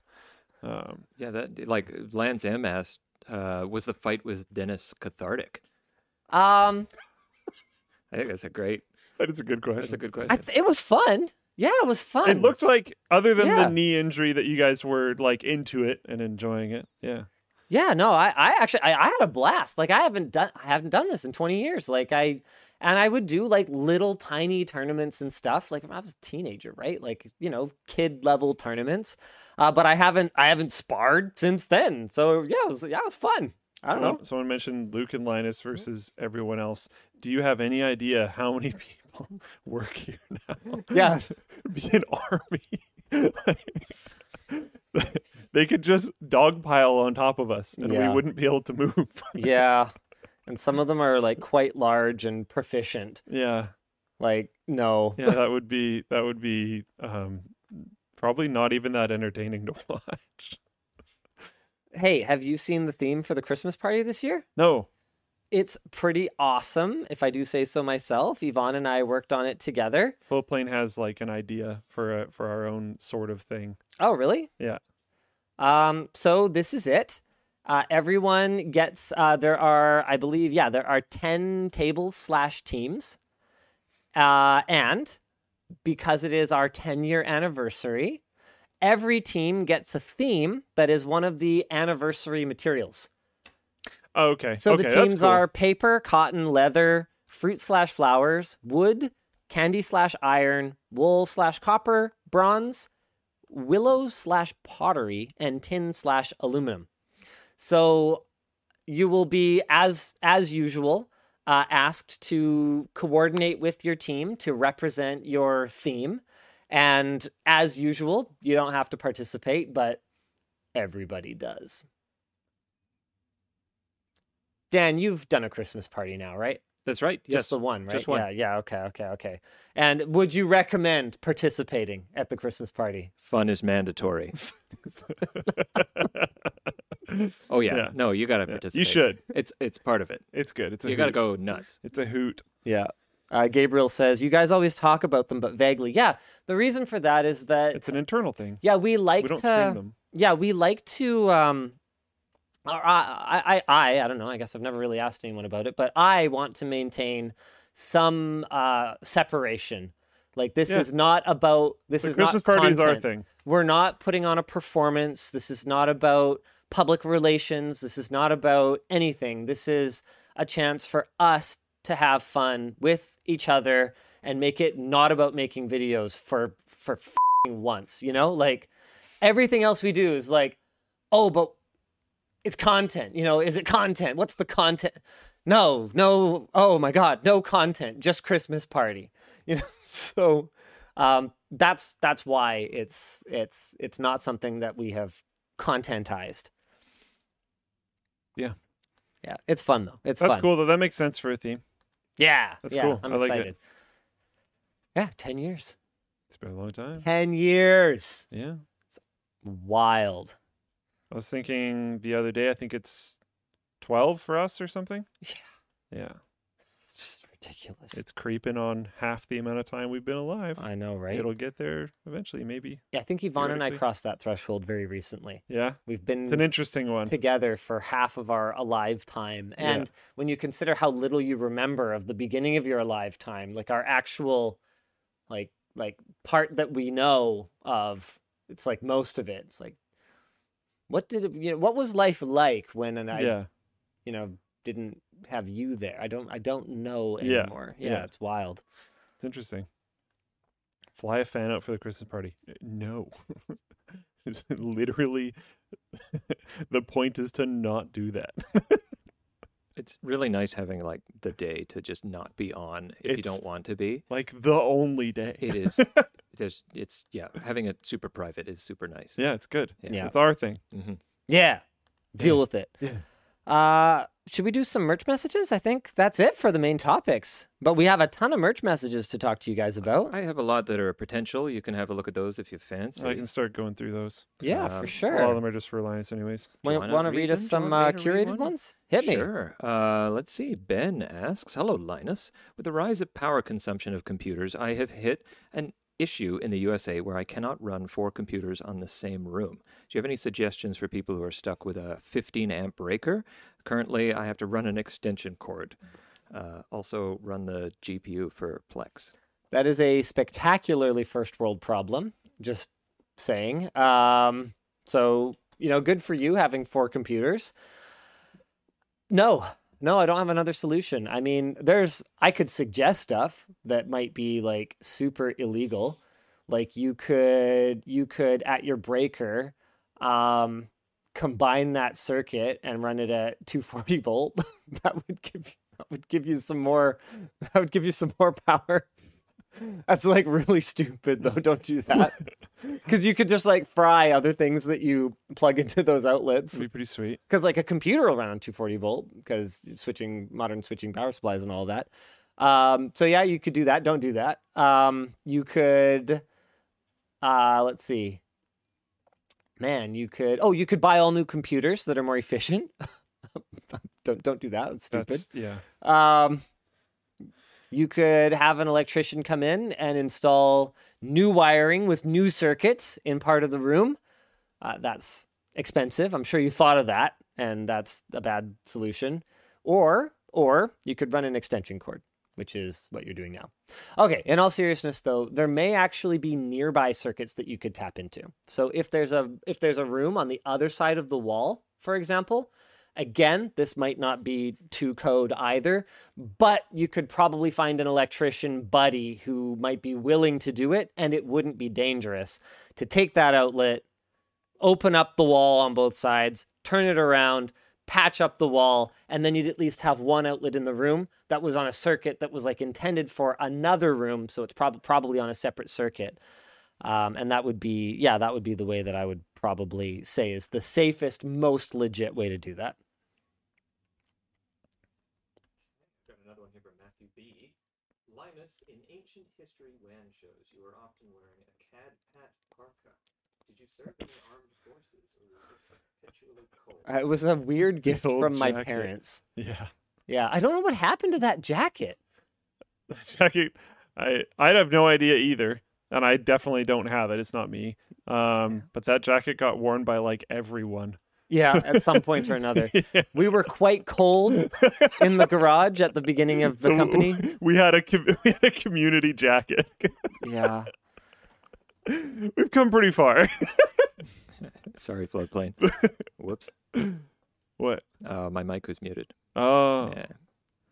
I'm out of practice. Oh, they asked about the old like mil spec jacket I used to wear with like with camo on it. Yeah, it was, no. What was? People asking what was the question? The question. Do you want to say it again? Yeah. Linus used to wear a CAD-PAT parka. Matthew was wondering if he was in the armed forces or just perpetually cold. CAD-PAT is in Canadian pattern, Canadian camouflage. Oh, okay. I'm pretty sure. CAD, C-A-D-P-A-T, right? CAD-PAT? CAD-PAT. Yes. Yeah. Yes. Next one. Sure. This is from Anonymous. Hi, Linus. Do you have any plans to make a video about the massive backpack shipment coming in and how the Creator Warehouse is turning that around? They would be interested to see how you master such a logistical challenge. I don't. The Creator Warehouse is actually run by the former logistics manager for NCIX, and as far as I can tell, half of what he does is black magic. I don't understand it, so I can't be involved in everything, and if it's running smoothly, and they do ship a lot of orders per day, like when they have the stuff in stock, it goes. I don't ask questions. Good. You know? Thanks. Josh M. asks, been a while since I've been able to watch the show live. When doing your smart home stuff, was Savant ever a thought? I'm an installer for them, and while highly proprietary, they seem to be leading the market. Did you like consider a bunch of different stuff, or were you just sent things to put in your walls kind of thing? No, I did consider a lot of different stuff. No, Savant is not something that I looked into. I mean, that's the issue, though, is there's like a lot. So it's shocking. Like you look at how many weird proprietary closed ecosystems there are for smart home stuff. And how many people do you know that have Like, smart practically anything none. in their houses? And you kind of go, everything I know about minimum order quantities for products and how much it costs to engineer a product. I And have the a weird math theory just on doesn't this. make sense. I've thought about this before. I have a weird theory on it. I could be just completely out to lunch, but do you know how the thing where like every Vegas hotel, the company that owns the hotel also owns the companies that supply all the clocks and the sheets and the cleaning supplies and the deodorant, or okay, not deodorant, but soap and all that kind of stuff? Yeah. I feel like it's a similar thing. I feel like contractor construction companies that are building like high rises that have home automation and stuff spin up these things. I don't know. I honestly no don't know, idea. but I don't understand how the math works. Yeah, because it's crazy. There's so many of these companies, Yeah. and I know very few people that have anything installed at all. And usually when they do, it's very simple. It doesn't have like just switches everywhere. Yeah, I don't get it. You pay extra to not have it be smart. Yeah, yeah. Like with Uh, TVs. Okay, let's move on here. We got another one from Anonymous. Question for Luke about the Yard podcast. Who is your favorite member and or favorite guest they have had on the show? I have no idea what this is. Wow. I didn't think we'd have a question about another podcast on our podcast. Oh yeah, this is a podcast. We're getting pretty meta. I like Slime. He's how I found the show, and I find him entertaining. They're all really good though. They're entertaining. I like slime too. It's like goopy. Slime likes you. Oh, well, that just got really awkward. It's a hangout on a barn sometime or something. Don't worry about it. A barn? Yeah, don't worry about it. It's fine. Okay. Next question. Cool. Hey, Sure. Is this a person?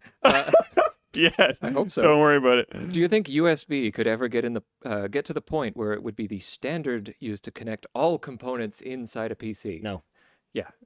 This is like an XKCD thing, you know, It's- another it's- standard. It's just not made for that. Yeah, it's what's great about USB is it's hot pluggable and it's like super backwards and forwards compatible. But that's not necessarily what you want for plugging in an RGB header on your light strip. So no, it's never going to be everything. Yeah, there's different standards for different things, right? Tommy W. asks, hi, Linus. Do you have any advice on building a team for a small startup? I feel like I'm the wrong person to ask because my hiring strategy was to just hire people I liked and then hire people that they knew. Honestly, like I do know how to hire, but I'm not methodical about it. I'm kind of scattershot. I'll ask weird questions during an interview, and like if I get a good vibe, then I'll go for it. You know, there's really way more structured ways to do HR that I haven't studied, I haven't practiced, I'm not qualified to give advice on. I mean, I can say that you want to pick a team that you are okay being stuck in a small room with 8 hours a day, 5 days a week at minimum, right? That is actually really important. So I was good at that part, but there's a lot of stuff that I'm not that great at. AJ points out in chat, I barely had an interview. Yeah, that's true. Yeah, like what do we know? I do a lot now, but I don't think we count as a startup anymore. So, yeah. Alex B. asks, getting a screwdriver today and saving for the backpack. Which two fantastic launches in the last couple of months? Which product are you most proud of, the screwdriver or the backpack? That's like asking me I was gonna say. which of my children I love more, my son or Luke. There's no way I'm gonna pick one. I love both of them equally. They were both a ton of work. I hope to have many years with both of them.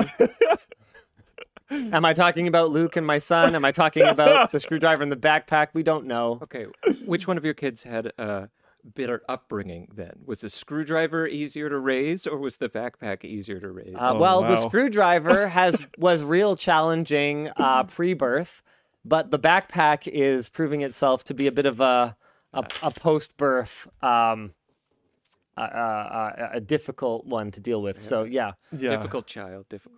Yeah. All right. Wayne asks, other than USB cables LTT is planning to make, what other cables would you like to make? HDMI, DisplayPort, Cat5e, Cat6, coaxial for I don't think God we're going to knows get why. into. I don't think we're going to get into network cables. That's just such a that's a deep, deep, deep rabbit hole. I could absolutely see us doing HDMI, DisplayPort, coax. I think is pretty unlikely, but it kind of depends on how USB and display cables go. I think our ideal world would be that with our cable management product plus our cables, you'd have everything you need for your PC setup.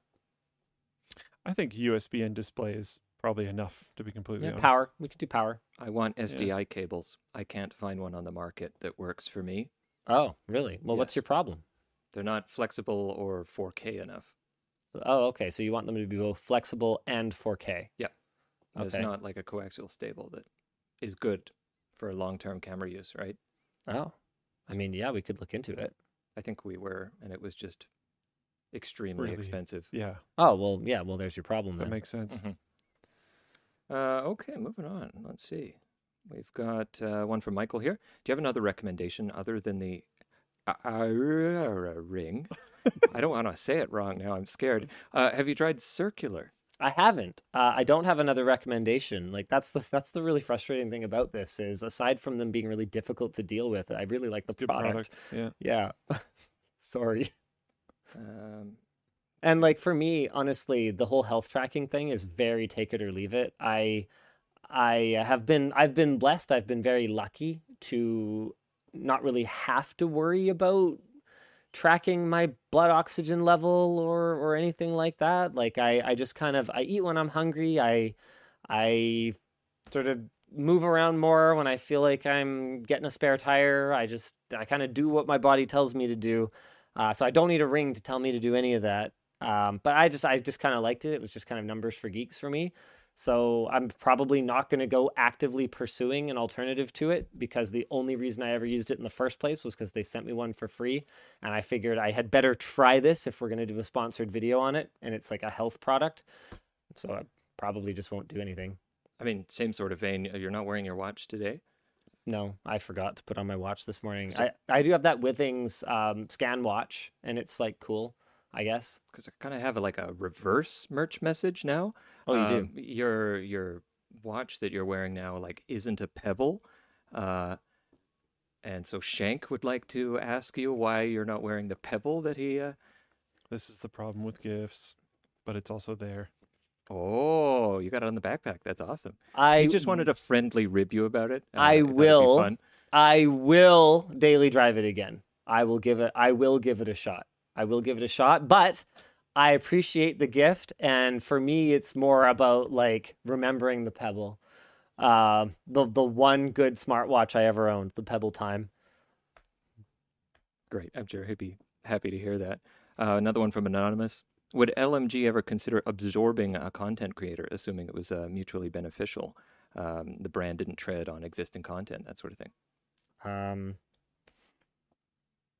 We sort of have Really? with Horst, right? No, he was working for like he was doing like local like community video for a big company. I guess he's not. Yeah, a it wasn't his YouTuber. channel. Yeah, no. Well, he Yeah. is now. Yeah, wasn't. Yeah. Yeah. Yeah. What do you think? What should we do? Should we go on a big like acquisition spree? I think in a Buy some lot of channels? situations, it isn't the right move. I think if it was the right move, that we would do it. I know we've technically tried in the past, and then it was decided mutually that it wasn't the right move. Yeah, I mean, So, yeah. it can be the right move. I ran into Yeah. both Mythical and Smosh down at Creator Summit, and they both seem okay They seem with to be doing that. great. Yeah. Sounds good. But I think those situations will be rare. And they found one, which is fantastic. But yeah, situations are rare. Never say never. But I mean, I don't. A big part of what makes a YouTube channel work is the team that has made it work, and so I feel like unless you're acquiring the talent, you better have a really solid plan for how you're going to maintain the soul of that media property, because it isn't just a media property. But then there are exceptions. Now that the business is maturing, you're seeing some channels that really were started just as business endeavors and are structured more like traditional media companies. And so, yeah, there could be situations where it might make sense. With that said, I think our expertise is building YouTube channels and brands. So there'll always be the question every time of, could we just build it ourselves? And if we could, then should we do that instead? And if we can't, then is this such a unicorn that we can we even afford something that's so amazing that we couldn't have done it? And so the answer to the answer to the questions have to be yes, I can afford it, and no, we couldn't build it. That seems like a small overlapping Venn diagram circle, you know? Okay, we got a special message here from Jeff. We wanted to give a happy birthday to his wife, Sarah Blankenship. She's one of the rare and amazing human females that love LTT, the entire crew, including myself, apparently. Yeah, just wondered if you guys could wish her a happy birthday. Yeah, happy birthday, Sarah. So that's always a fun one. Another one from Samuel. What is the reasoning why iGPUs are not benchmarked during CPU reviews?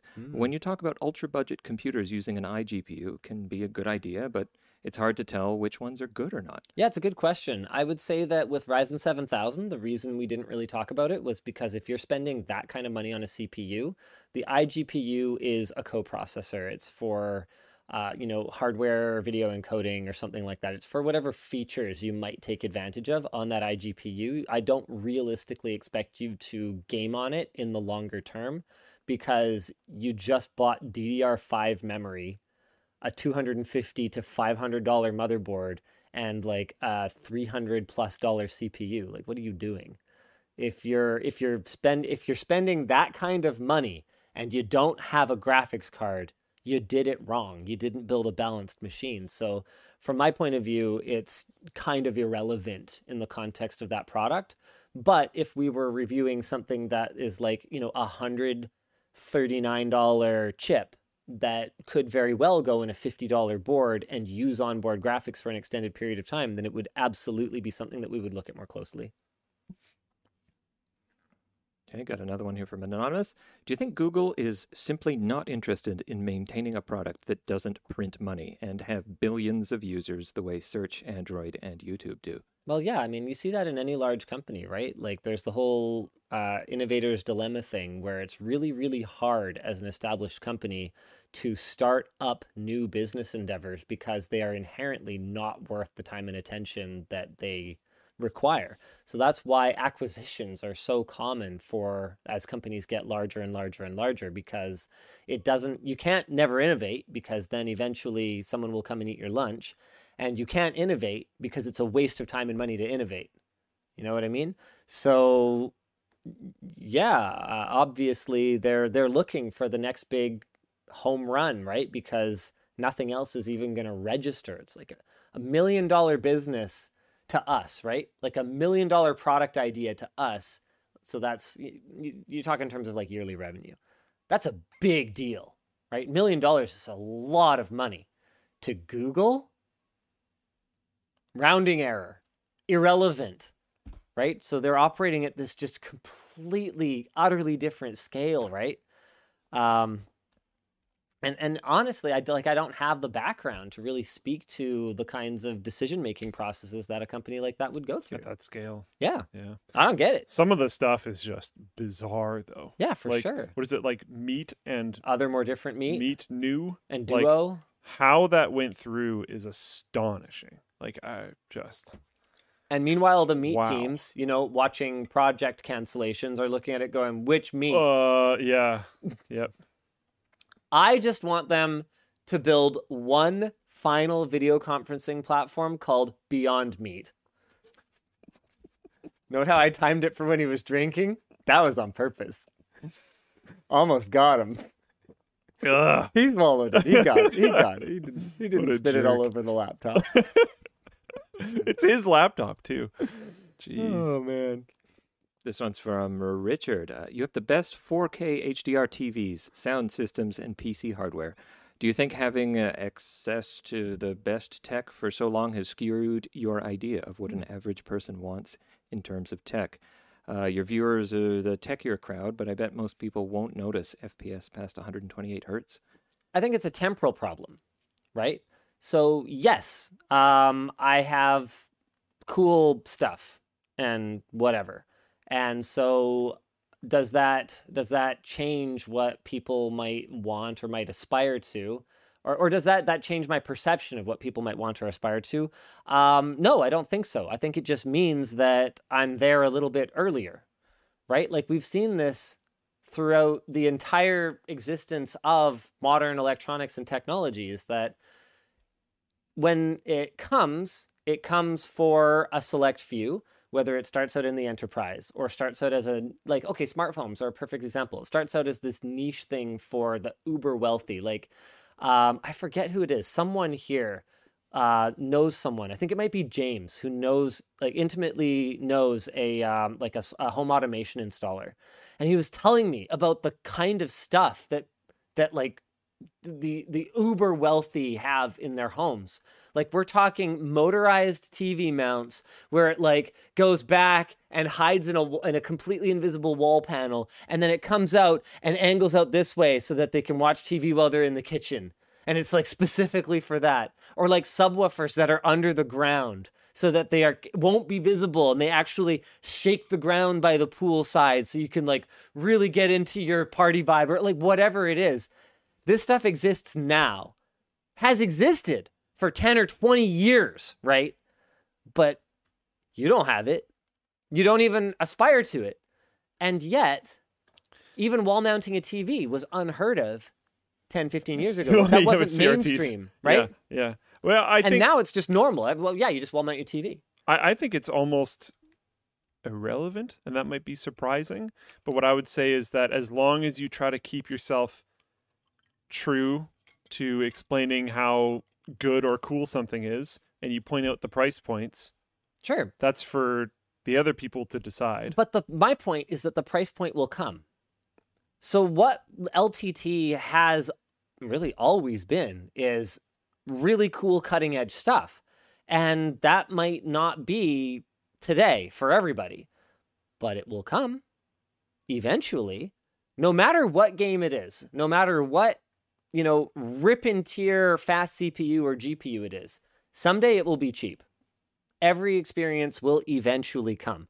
And so I think that we do get a lot of criticism for not talking about low-end hardware. And I think a big part of that has been that I've never been a fan of low-end hardware. I want high-end hardware.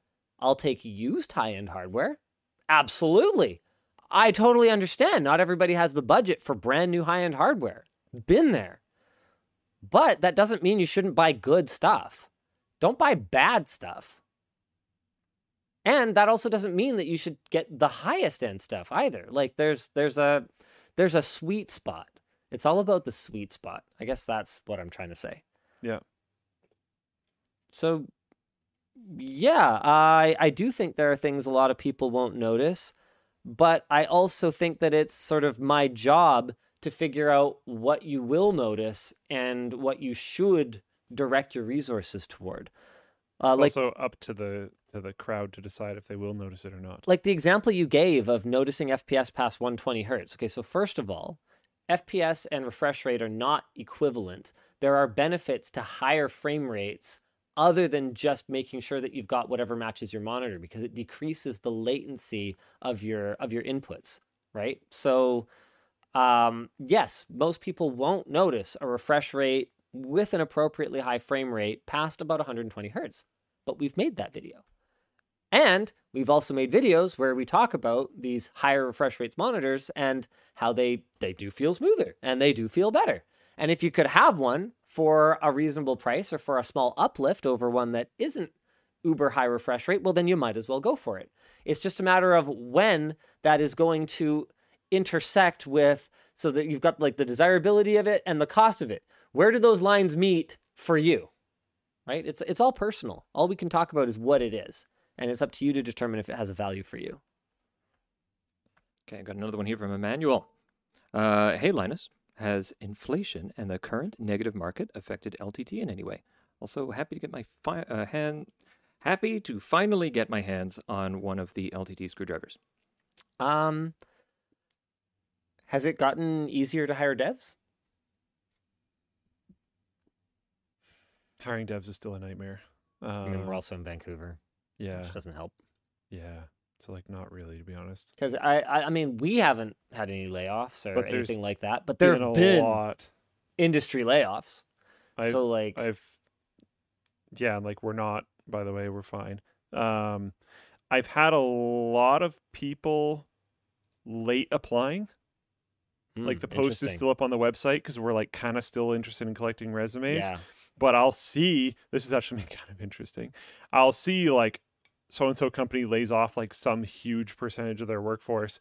And then our resume intake goes like, whoop, Right. Yeah. and it's, oh, okay, interesting. But it hasn't become easier. Any impact on us would be from external sources. We are pretty well diversified now, and a big part of that, hey, thanks for buying that screwdriver, is you guys. So much of our funding comes directly from our community that it would be very difficult for us to reach a position where we could be crippled by economic conditions that are outside of our control. We might see some advertising pullback. I don't know that it's been significant yet, but we could see something like that. We might see AdSense dip. I don't know, but okay, let's say they fall by 30% each or something like that. We'd still survive. We're good. We're built to last. Okay, from Richard. On the subject of companies killing services/products, is there anything you wish stuck around? I miss Nexus devices. What on earth is a Nexus device? It's what Pixels Yeah. were. Oh, It was yes, cheaper of course. Pixels. Yes, yeah. Yeah. It was like I think I had one cheap, of those. crappy Android phones and tablets, except they weren't that crappy because Google was subsidizing them. They were awesome. Yeah. They were like But they were time. priced like cheap, crappy Google, That's like dangerous Android. to do. Yeah. Great. Yeah, they were kind of great. Yeah, I mean, Nexus device is definitely a good one. I wish Oculus was still Oculus. That would have been cool. Oh, you're gonna make me cry. That one hurts a lot. Actually, yeah. Right through the heart. You I know had what? a DK1. I was been there from the start. You know what? Yeah. I miss DFI. Man, they're like LAN party motherboards with the DFI LAN UV party, reactive yeah. slots and stuff. They were like, there Case was a Labs. short period there where they were like just the shiz when it came to overclocking and all that. I'm sad that Case Labs is donezo because I never made enough money to ever afford a Case Labs case. Yep. So I never got to experience it. And now they're gone. And that's just sad. But for me, I mean, you did make enough money at some point to afford one, but you got free computers by then. not really when they were alive. What? Not They in didn't shut down till like 2 years ago. What are you talking not about? in that was more than 2 years. Shut up. No. Really? Was it not? I thought it was closer to like 4. No. August 2018. Oh, 4 years. You could have afforded a Case Labs case 4 years ago. Stop. Not on my metrics. Shut up. Everyone's version of Yeah, but you affordability also is eat personal. nothing but chicken breast. Chicken breast is expensive right now, dude. It wasn't. Grocery then. bills are going It up. wasn't 4 years ago. I mean, That's true. Don't They're move just- the goalposts. They're just giving away budgies in the park now. He's moving. Nobody wants you to know this, but the budgies in the park are free. I have dozens of them. Your food bill's gone to nothing. You can just take them. That was a good reference. I'm so sorry. Are we even talking about? Yeah. Yeah, what were we talking about? We were talking about that you are the biggest cheapskate ever. Yeah, pretty much. You could have afforded a Case Labs case just fine. It would not have been wise at that time. It wouldn't have. I was saving to buy a place and stuff. Okay, yeah. So anything is unaffordable. Yes. If your bar is literally that I am Now not spending $1. So Case candy Labs bars. cases If only are I could. quite If premium. only I could have had a Kit Kat bar before that. Yeah, well, you could have. You just like. It's a want though. It's not a need. Oh my god. It's very pragmatic. My case was fine. I'm with Luke on this. Yeah. All right, let's move on. James Dan. asks, as a bike rider on the next backpack, could you add reflective panels for increased visibility? You know, we wanted to Attach your do, own. we wanted this one to be reflective down here at the very least. I forget why we didn't do it. I think it was like a durability concern because the reflective materials were not particularly durable. And we figured that the solution to that would be that if you really wanted reflective stuff on it, you can get like reflective iron-on patches and you could just put them on. I know it's not a perfect answer, but that's the answer. Here's a suggestion that'll probably be a no. Yeah. But I know there's been talk about a rain cover. We are working on it. What about a reflective one?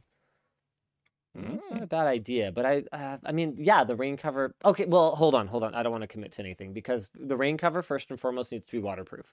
And if the reflectiveness will cost us anything in terms of waterproofness, That I makes don't want a water resistant-ish rain cover. I want it to actually stop water from getting into the bag. Did you say waterproof? And nothing is waterproof. Nothing is ever waterproof, but I want it to be as water resistant as possible. So Rain should not be a problem, and yeah. that would be the goal. That would be the goal. Okay.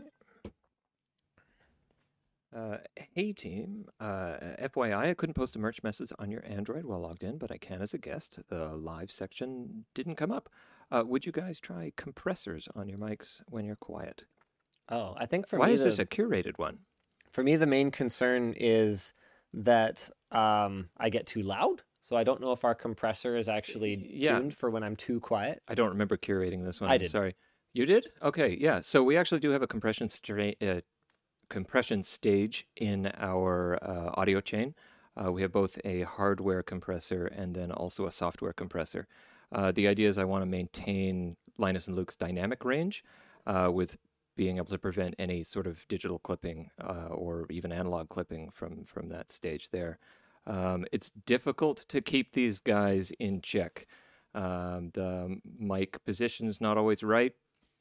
You've got different levels of excitement, you know, and it's not a perfect room either. So we're going to pick up any background noise from our AC and that sort of thing. Listen to this guy blaming everyone but himself for our audio challenges. Yeah, well, Yeah, I'm thinking after today, you know, I was fixing some of those wrinkles.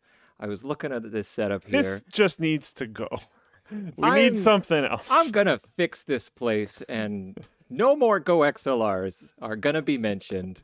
This is gonna really? This is gonna be the best podcast set, live streaming set. You heard it here. I swear on Linus's life. Son, I don't Get it? know. Wow. get it? Yeah, Get it? Okay. I'm gonna make this good. I will. That camera's not on anymore, but that was very good. If you guys could have seen that, he was very enthusiastically pointing at the camera. I just want it to be easy for everybody and not terrible and sound better. Anyway, yes, I use 2 types of compressor, and I'm still bad at this. The merch message thing while on Android is a limitation of Shop Pay. You were logged in, and Shop Pay is your default selected option. So it goes to Shop Pay, and by going to Shop Pay, it skips past that page, if I remember correctly.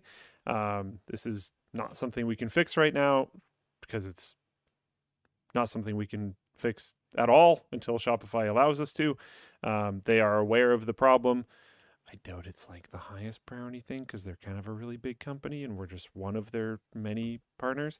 But they know about it and they do seem to care, and maybe eventually it'll be fine. I think maybe checkout extensions in the future will allow us to fix it or something. I don't know. It's been a long time since I've had that conversation. All I know right now is there's not much we can do about it right now. Or maybe something recent allowed us to. I don't know. Last time we looked into it, we couldn't. We've been working on the new theme. The new theme's coming like real soon fast. So once that's out, maybe we'll look back into those types of things. This is so sweet. I just got a message from Patrick Kennedy from Serve the Home. Sorry for the late note. Yeah, I'm still working. Just wanted to say thank you for looking at me like I was a moron for not doing video on that walk in Taipei. We just hit 100,000 subscribers. It's been super fun. Thanks for the inspiration. Yeah, you bet, man. I mean, you were. Video, man. It's the way. It's the way. It's the way. And they've been killing it over there. They've been doing a great job. More? Do you want more? I mean, we have more. We got more. This is from Christian. Hey guys, first time message. I missed the start of the show, but So I don't know if you've covered it, but what is your take on Mr. Who's the Boss video talking about Samsung batteries expanding? Been meaning to watch it. I have no excuse. I've just been busy this week. I haven't seen it. What I've gathered so far from just people tweeting at me about it is that out of all the phones that he has kicking around, the Samsung ones are the ones that are swelling. I would really need to see a really big sample size of phones to really determine if it's a Samsung specific problem. You got to understand Samsung also makes the batteries for like a huge number of other phone makers. So unless you're also seeing this pattern in other phones that have Samsung batteries in them, I don't know that I would read too much into it. Another thing that I know is that I've seen the way that some YouTubers, I don't know how Aaron stores his phones, but I've seen the way some YouTubers store their phones, and it's really bad. Like just in a drawer or in boxes, in no particular charge state. It's really bad for them. So leaving them plugged in all the time is bad. Leaving them not plugged in for extremely long periods of time, also really bad. Taking care, like these batteries, the way that they're built into these devices are designed for everyday use. They're designed to be used every day or at least every few days and not just left in a particular charge state for long periods of time. I don't know that I am able to form any kind of opinion on this at this point in time. Did you know partially because of that reasons, there's emergency sat phones that are designed to run off of, I think it's AA batteries, but they have like some modern ability. Like I think you can even get like maps and stuff. Apparently he has a rack where he stores them, but I don't, are they somehow software controlled so that they're maintained at about 50% charge? Or are they left charged all the time? I don't know. So I just would have to know a lot more. I'm sorry, guys. I haven't watched the video yet. So hard to comment when you haven't watched it. Yeah, I do intend to watch it because this has absolutely been making the rounds. Next up. Got another one from Jeffrey. I've been waiting for the Chungus bottle since it was first revealed. Wait, sorry. There was one last thing I wanted to say. If you store a lithium battery incorrectly, it will swell. So it's not like Samsung screwed up their batteries. So I can't speak to. Well, we'll see. Yeah. Haven't watched the video. I've been waiting for the Chungus bottle. Curious about how YouTube handles retention for videos watched at faster speeds. I watch most things at 1.5 times or faster, and I'm worried it hurts creators. It does not. It counts. So if you watch at 2x, the creator gets the full watch time for the runtime of the video, whatever it is that you watched. Yeah, I watch mostly everything at 2 times. So that's one of my wife's things is she'll be reading comments on a video and she will always just like let the video play at 2x with the volume down while she just like reads comments. I'm like, you can just get the Creator Studio app. You don't have to like do it like this. She's like, oh, every review counts. I'm like, okay. Okay, this is from Colton. Luke, when did you begin your path as a software engineer? At what point in your tenure working with Linus did you decide that that was your future path? Or was it something you were always working on in the background? It definitely wasn't while I was working with Linus. It started... I inspired him. And I'm not. With my software development skills. Yeah. It's your fault? Yeah. Struggling with HTML. Or were you good at it? I don't remember. No. There's something with HTML. Yeah, I probably was trying to like bold something, and you were like, okay, yeah. I remember something with HTML like really early on. I don't remember what it was or what it was about. Yeah, I'm not. By the way, I lead a team of software developers. But I became interested in software development really early on because my dad used to talk to me about it. Like way back in the day. My dad was A+ certified, super into computers all the time stuff. He used to talk to me about old like punch card programming stuff. I remember he almost tried to like scare me away from it at one point because he wanted me to like be sure that I was actually interested. And he talked to me about the old type of debugging that they used to have to do back in the day. And it used to be brutal. And I had the very good experience of looking into more modern development at that time and realizing that it wasn't as bad as it used to be when he had looked into it back in the day. But yeah, I was interested from a very early age, and I started delving into it in like right at the beginning of high school. There was a couple other people in my grade that were also interested, so I had some people to bounce off of, which was cool. My computer teacher, Mr. Traddle, I believe he's still, I think he's the principal of a school now. But he was awesome. I'm not surprised that his career advanced because he was fantastic. He was very accommodating to me wanting to push further and drive more. I got the award for the top grade in computers 12 when I was in grade 10, which was sweet because he let me like, I completed the entire curriculum for some computer class in like a couple weeks. So he let me just take the next one with the rest of that semester, and then I completed that one. So he like gave me some extra work, and then the next semester we did like the same thing, where we just stacked a bunch of courses into other ones, and I ended up doing like he let me like build my own computers curriculum while I was there because he knew I was just very interested and he wanted to support that, and I really, really deeply appreciated that. And that's a huge reason why I went down that career path, was because I was very particular about like supportive teachers. I tended to do really well in those classes, and unsupportive teachers I tended to do really poorly in those classes. He even, I don't know, I'm turning this into a thing about him. I don't know why, but he knew there was a bunch of kids in my grade that were really interested in computers and software development and stuff. So if I remember correctly, this story, he went to BCIT himself for a summer semester and came back and took what he learned there and created a new course for us, which was 3D game development. And in that semester, we learned way more advanced development stuff than we could have otherwise. We made actual games, and our final project of the course was to submit a game that had like projectile physics and all this type of stuff going. And Wow. he taught us all this stuff. Really, really cool. And that like just made me so much more interested, and I kept pursuing it, and then ended up dropping it to make YouTube, and then ended up picking it up again to make Floatplane, and then I don't know. There you go. Did you notice half the Floatplane chat is staff right now? I think Tynan's in there. It looks like Jake from Labs is in there. I see AJ in there. Dan, are you in there? And Yeah, I'm not a mod apparently. you're not a mod. Okay, we should probably get that all sorted Message, out. Like, message. don't you guys have Joey. like other things to do? I mean, it's almost 10 p.m. Joe's hanging out. It's the only way we can find things out about the company. So it's like, this is our weekly newsletter.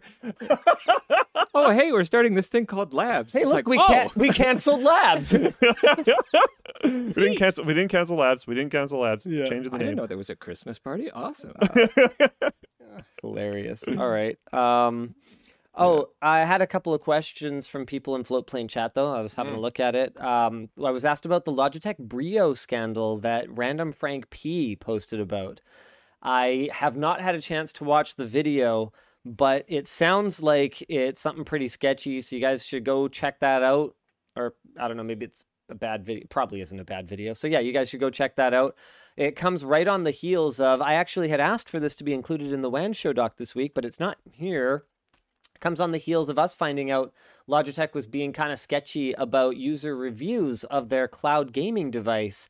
So what happened after the show was it was found that my positive review with lots of stars went through no problem. So it was reviewed and ultimately was submitted to the site, or was posted on the site, and my more balanced 2-star review was not posted. So whatever curation process was taking place, we demonstrated that more stars were going through and less stars were not, which really raises a lot of questions about Logitech's transparency and the way that they curate user reviews on their site, because they're not really useful if they're just only positive, are they?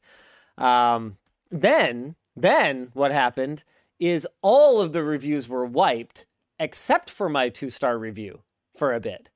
Then, like the next day, all the reviews were pulled and they formally said, oh, we're not putting reviews on this page because this thing isn't even out yet. Fishy. Yeah, that doesn't really like fix the problem. No. And you haven't really addressed what you guys are doing Not at all. with reviews on other product pages, for example. One quick thing, just because I think there's some of this happening right now. If you are staff and you want the staff flag in Floatplane chat, email support@fullplane.com from your official work email. That is the only way to do it. I just used Linus's account. No. Don't do that. Yeah, no, we don't. It's not actually my account. It's the we don't use the main channel account. Yeah, account. The Yeah, it's name in channel chat, though, account. is just Linus. So everyone always thinks it's you. Yeah, Which I is know. also a problem. That's very problematic. Yes. More merch messages. Razer apparently also has a competitor to it, so What? I guess that's something. Yeah, I don't know, but they're really focused on like cellular, So expensive. and worse in every way. Ooh, okay, cool. Yeah. I like Ars Technica's headline here. Razer is making a streaming-focused handheld console for some reason. Yeah. That's super legit. Oh, man. Yikes. I like it. Frank's video title is Spicy. What is it? Logitech is lying in all caps to us. To us. Whew! Whew! I gotta All watch that. That's interesting. Okay, you want another one? What product has the highest margins on the LTT store so I know what to buy next? Also, will you have 4XL hoodies, t-shirts for us bigger folks in the future? Yes, we will. We are working on that. I know it's taking longer than we'd like, but we are working on it. Now that we've got our big, like 50,000 t-shirt order of the standard sizes, we can turn our attention to our extended sizes. We want to do Husky Boy, Lanky Boy, smaller and bigger. So that's a goal. I know I've been talking about it a long time, but it's taken us a long time to get our own shirt blanks going. They're really good, though. I'm really happy with them, but it takes time. As for what product has the highest margins, you can buy gift cards and then never redeem them. Oh, yeah, well, that's Genius. true. Genius. Cut them up. If you just want to send a donation, hey, we're more than happy to take it. And then if you ever change your mind, you can buy something on the store. Win-win. That's fair enough. Someone in chat said, this might be more for the Asian market. My family is from Taiwan, and they primarily use cellular data even for home stream and computers. And I have heard of that. Okay. But like for gaming? Yeah. This is a thing. I've heard of this before. But like didn't multiplayer remember it. gaming? It's totally a thing. I mean, are Some your people latencies even just... have like cell boosters and stuff, and their cell setups there are just like better than what we have. Yeah, I mean, maybe Which if... makes sense. Population density, Yeah. tiny island versus Canada. Yeah. I mean, okay. I'm not into it, but like Yeah. maybe that's why Razer's doing it. I don't know. They do have the like actual in location Razer store in Taiwan and stuff like that. Yeah. Glad you enjoyed the video, Solar Daddy. Watch the fight video. Says it's incredible. Most underrated video this year. It's good. Heck yeah. By the way, there were a couple things I had intended to reply to last week. I put them in a notepad doc here. Captain said, are you going to do a 2022 update on how you guys make money? I was thinking about it. I felt like it might be a little soon, but it's changed a lot. It still feels like it's soon, even though it's changed a lot. Yeah, but it's changed a lot. Like it's really different. So I don't know if the idea of the series is that people know how we make money. Right now, they don't. Fair So, enough. Fair enough. And then Nipless Cage said, seriously, though, if you want a chance to get on the merch message list, you have to buy early, but you don't get the deals till the middle of the stream. I hate it. That's not true. It doesn't matter when you buy. You're selected based on what the producer Curation. decides to curate. And all the curated ones we do. A lot of questions that don't get curated might be really good, but we might have answered them last week. Yeah, and so you might just get a text reply and it might show up down here. So you just got to kind of watch for it. Sorry. We're doing our best with it. Or we get like 40 at the same time and I fat finger one Gotta of them. pick one of them or that. Yeah, They which is why appear. we like Yeah. merch messages so much, because then if we don't reply to it, at least you get your order in the mail. Yeah. Last one, I guess. Okay. Yeah, let's do it. This is from Bill. Hovercraft.com, a project startup from LMG like Floatplane, but instead of video streaming, it's a cloud gaming service. Maybe start off with retro or public domain games first, then AAA games. How did this get curated? No. It wasn't me. That was me. Linus, I'm just messing with you. they're going to blame me. I don't want more insanely difficult projects. I would like some softballs for the development team. You could get a real CDN like Azure. Yeah, let's take an absolutely minuscule sized team and make one of the hardest possible things you can do on the internet. And also, let's not use the cloud services because those are expensive But hey, and they restrict you. At least we won't cancel it. That's true. That we're still around. You cancel it when Floatplane goes under. Never. It can't sink. It's in the name. I don't know, it could flip over. Nope. You put all the CDN weight on one side. Hardware costs on the same side. Development costs on the other side. Okay, it's balanced. We're fine. Okay, there's two more. We might as well just do them. Anonymous asks, would you happen to know why NVIDIA is charging so much in Australia? The 4090 converts from USD to 2,400 Australian dollars, but it's actually 2,900. So it's a combination of things. It's resellers taking advantage of that Australians are used to paying more for things and taking more margin in all likelihood. Whether that's distributors, whether that's the actual retailers, I couldn't tell you, but I pretty much guarantee you there's some of that happening. And then NVIDIA is probably playing that game too. A lot of the time... Isn't there also like import taxes? There can also be import taxes and tariffs that are not the fault of the manufacturers.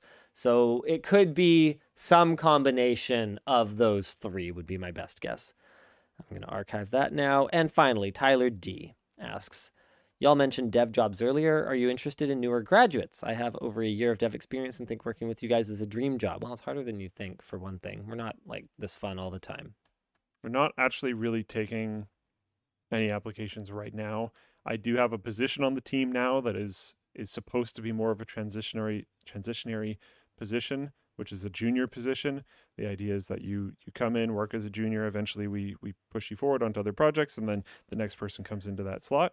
But the person filling that position is newly in that position, so this is amazing. You have to wait some time. Jake from the lab is particularly passionate about Stadia. I don't think he was in the chat while we were discussing it earlier, but he's like, as someone who tested Stadia extensively, it had the absolute, without question, best platform technology-wise. And you know what? That's a super good point, but it doesn't. It's Google, man. Yeah, the trust isn't there. Yeah, just that. It does. It sucks. It sucks they did this. They built something really cool, and then we're like, lol, forget it. I completely believe him. As far as my understanding went, the tech was fantastic. The problem is that, like the Red Dead player, 6,000 hours into Red Dead, and it's gone now. Yeah, you can't trust them with this type of stuff. Yeah, like we never at any point said Stadia was bad tech, you know? And so I get why people are so frustrated and passionate about it. It's just Google doing Google things, man. It sucks. And I think that's pretty much it for the show today. I think it's got to be. Thanks for watching. We will see you again next week. Same bad time, same bad channel. I'm going to bed. Bye. Yeah, I hear you. Oh, wait, I'm not supposed to do this, right? No. Can I do it? Because there's no thing, right? There's so then queued. you could, Yeah, I guess, but you might as well just do it through here and get used to it because that's how you're supposed to do it. Fine. Oh, I'm supposed to do it from in the here. Oh, there's an producer does incoming one. Holy Oh, cats, no. you guys are still going. Mad Oh, props. Blah, blah, blah, blah, blah, I'm just going to run it. Archive. I'm going to run it. No, I archived I'm running it. Run it. Oh, God. Oh, there was one. Thanks, Adam H. Oh, yeah, because that's not how the queue works. I don't know. Yeah, so we always have to run it through here. I don't know. I figured it out. I'm sorry, Conrad. I'm just tired, okay? Okay, Luke. Okay. I'm not apologizing to you. I'm apologizing to Conrad. Yeah, nobody's sorry to you. This is all your fault. It's the compressors, isn't it? All right, good night, y'all. Bye.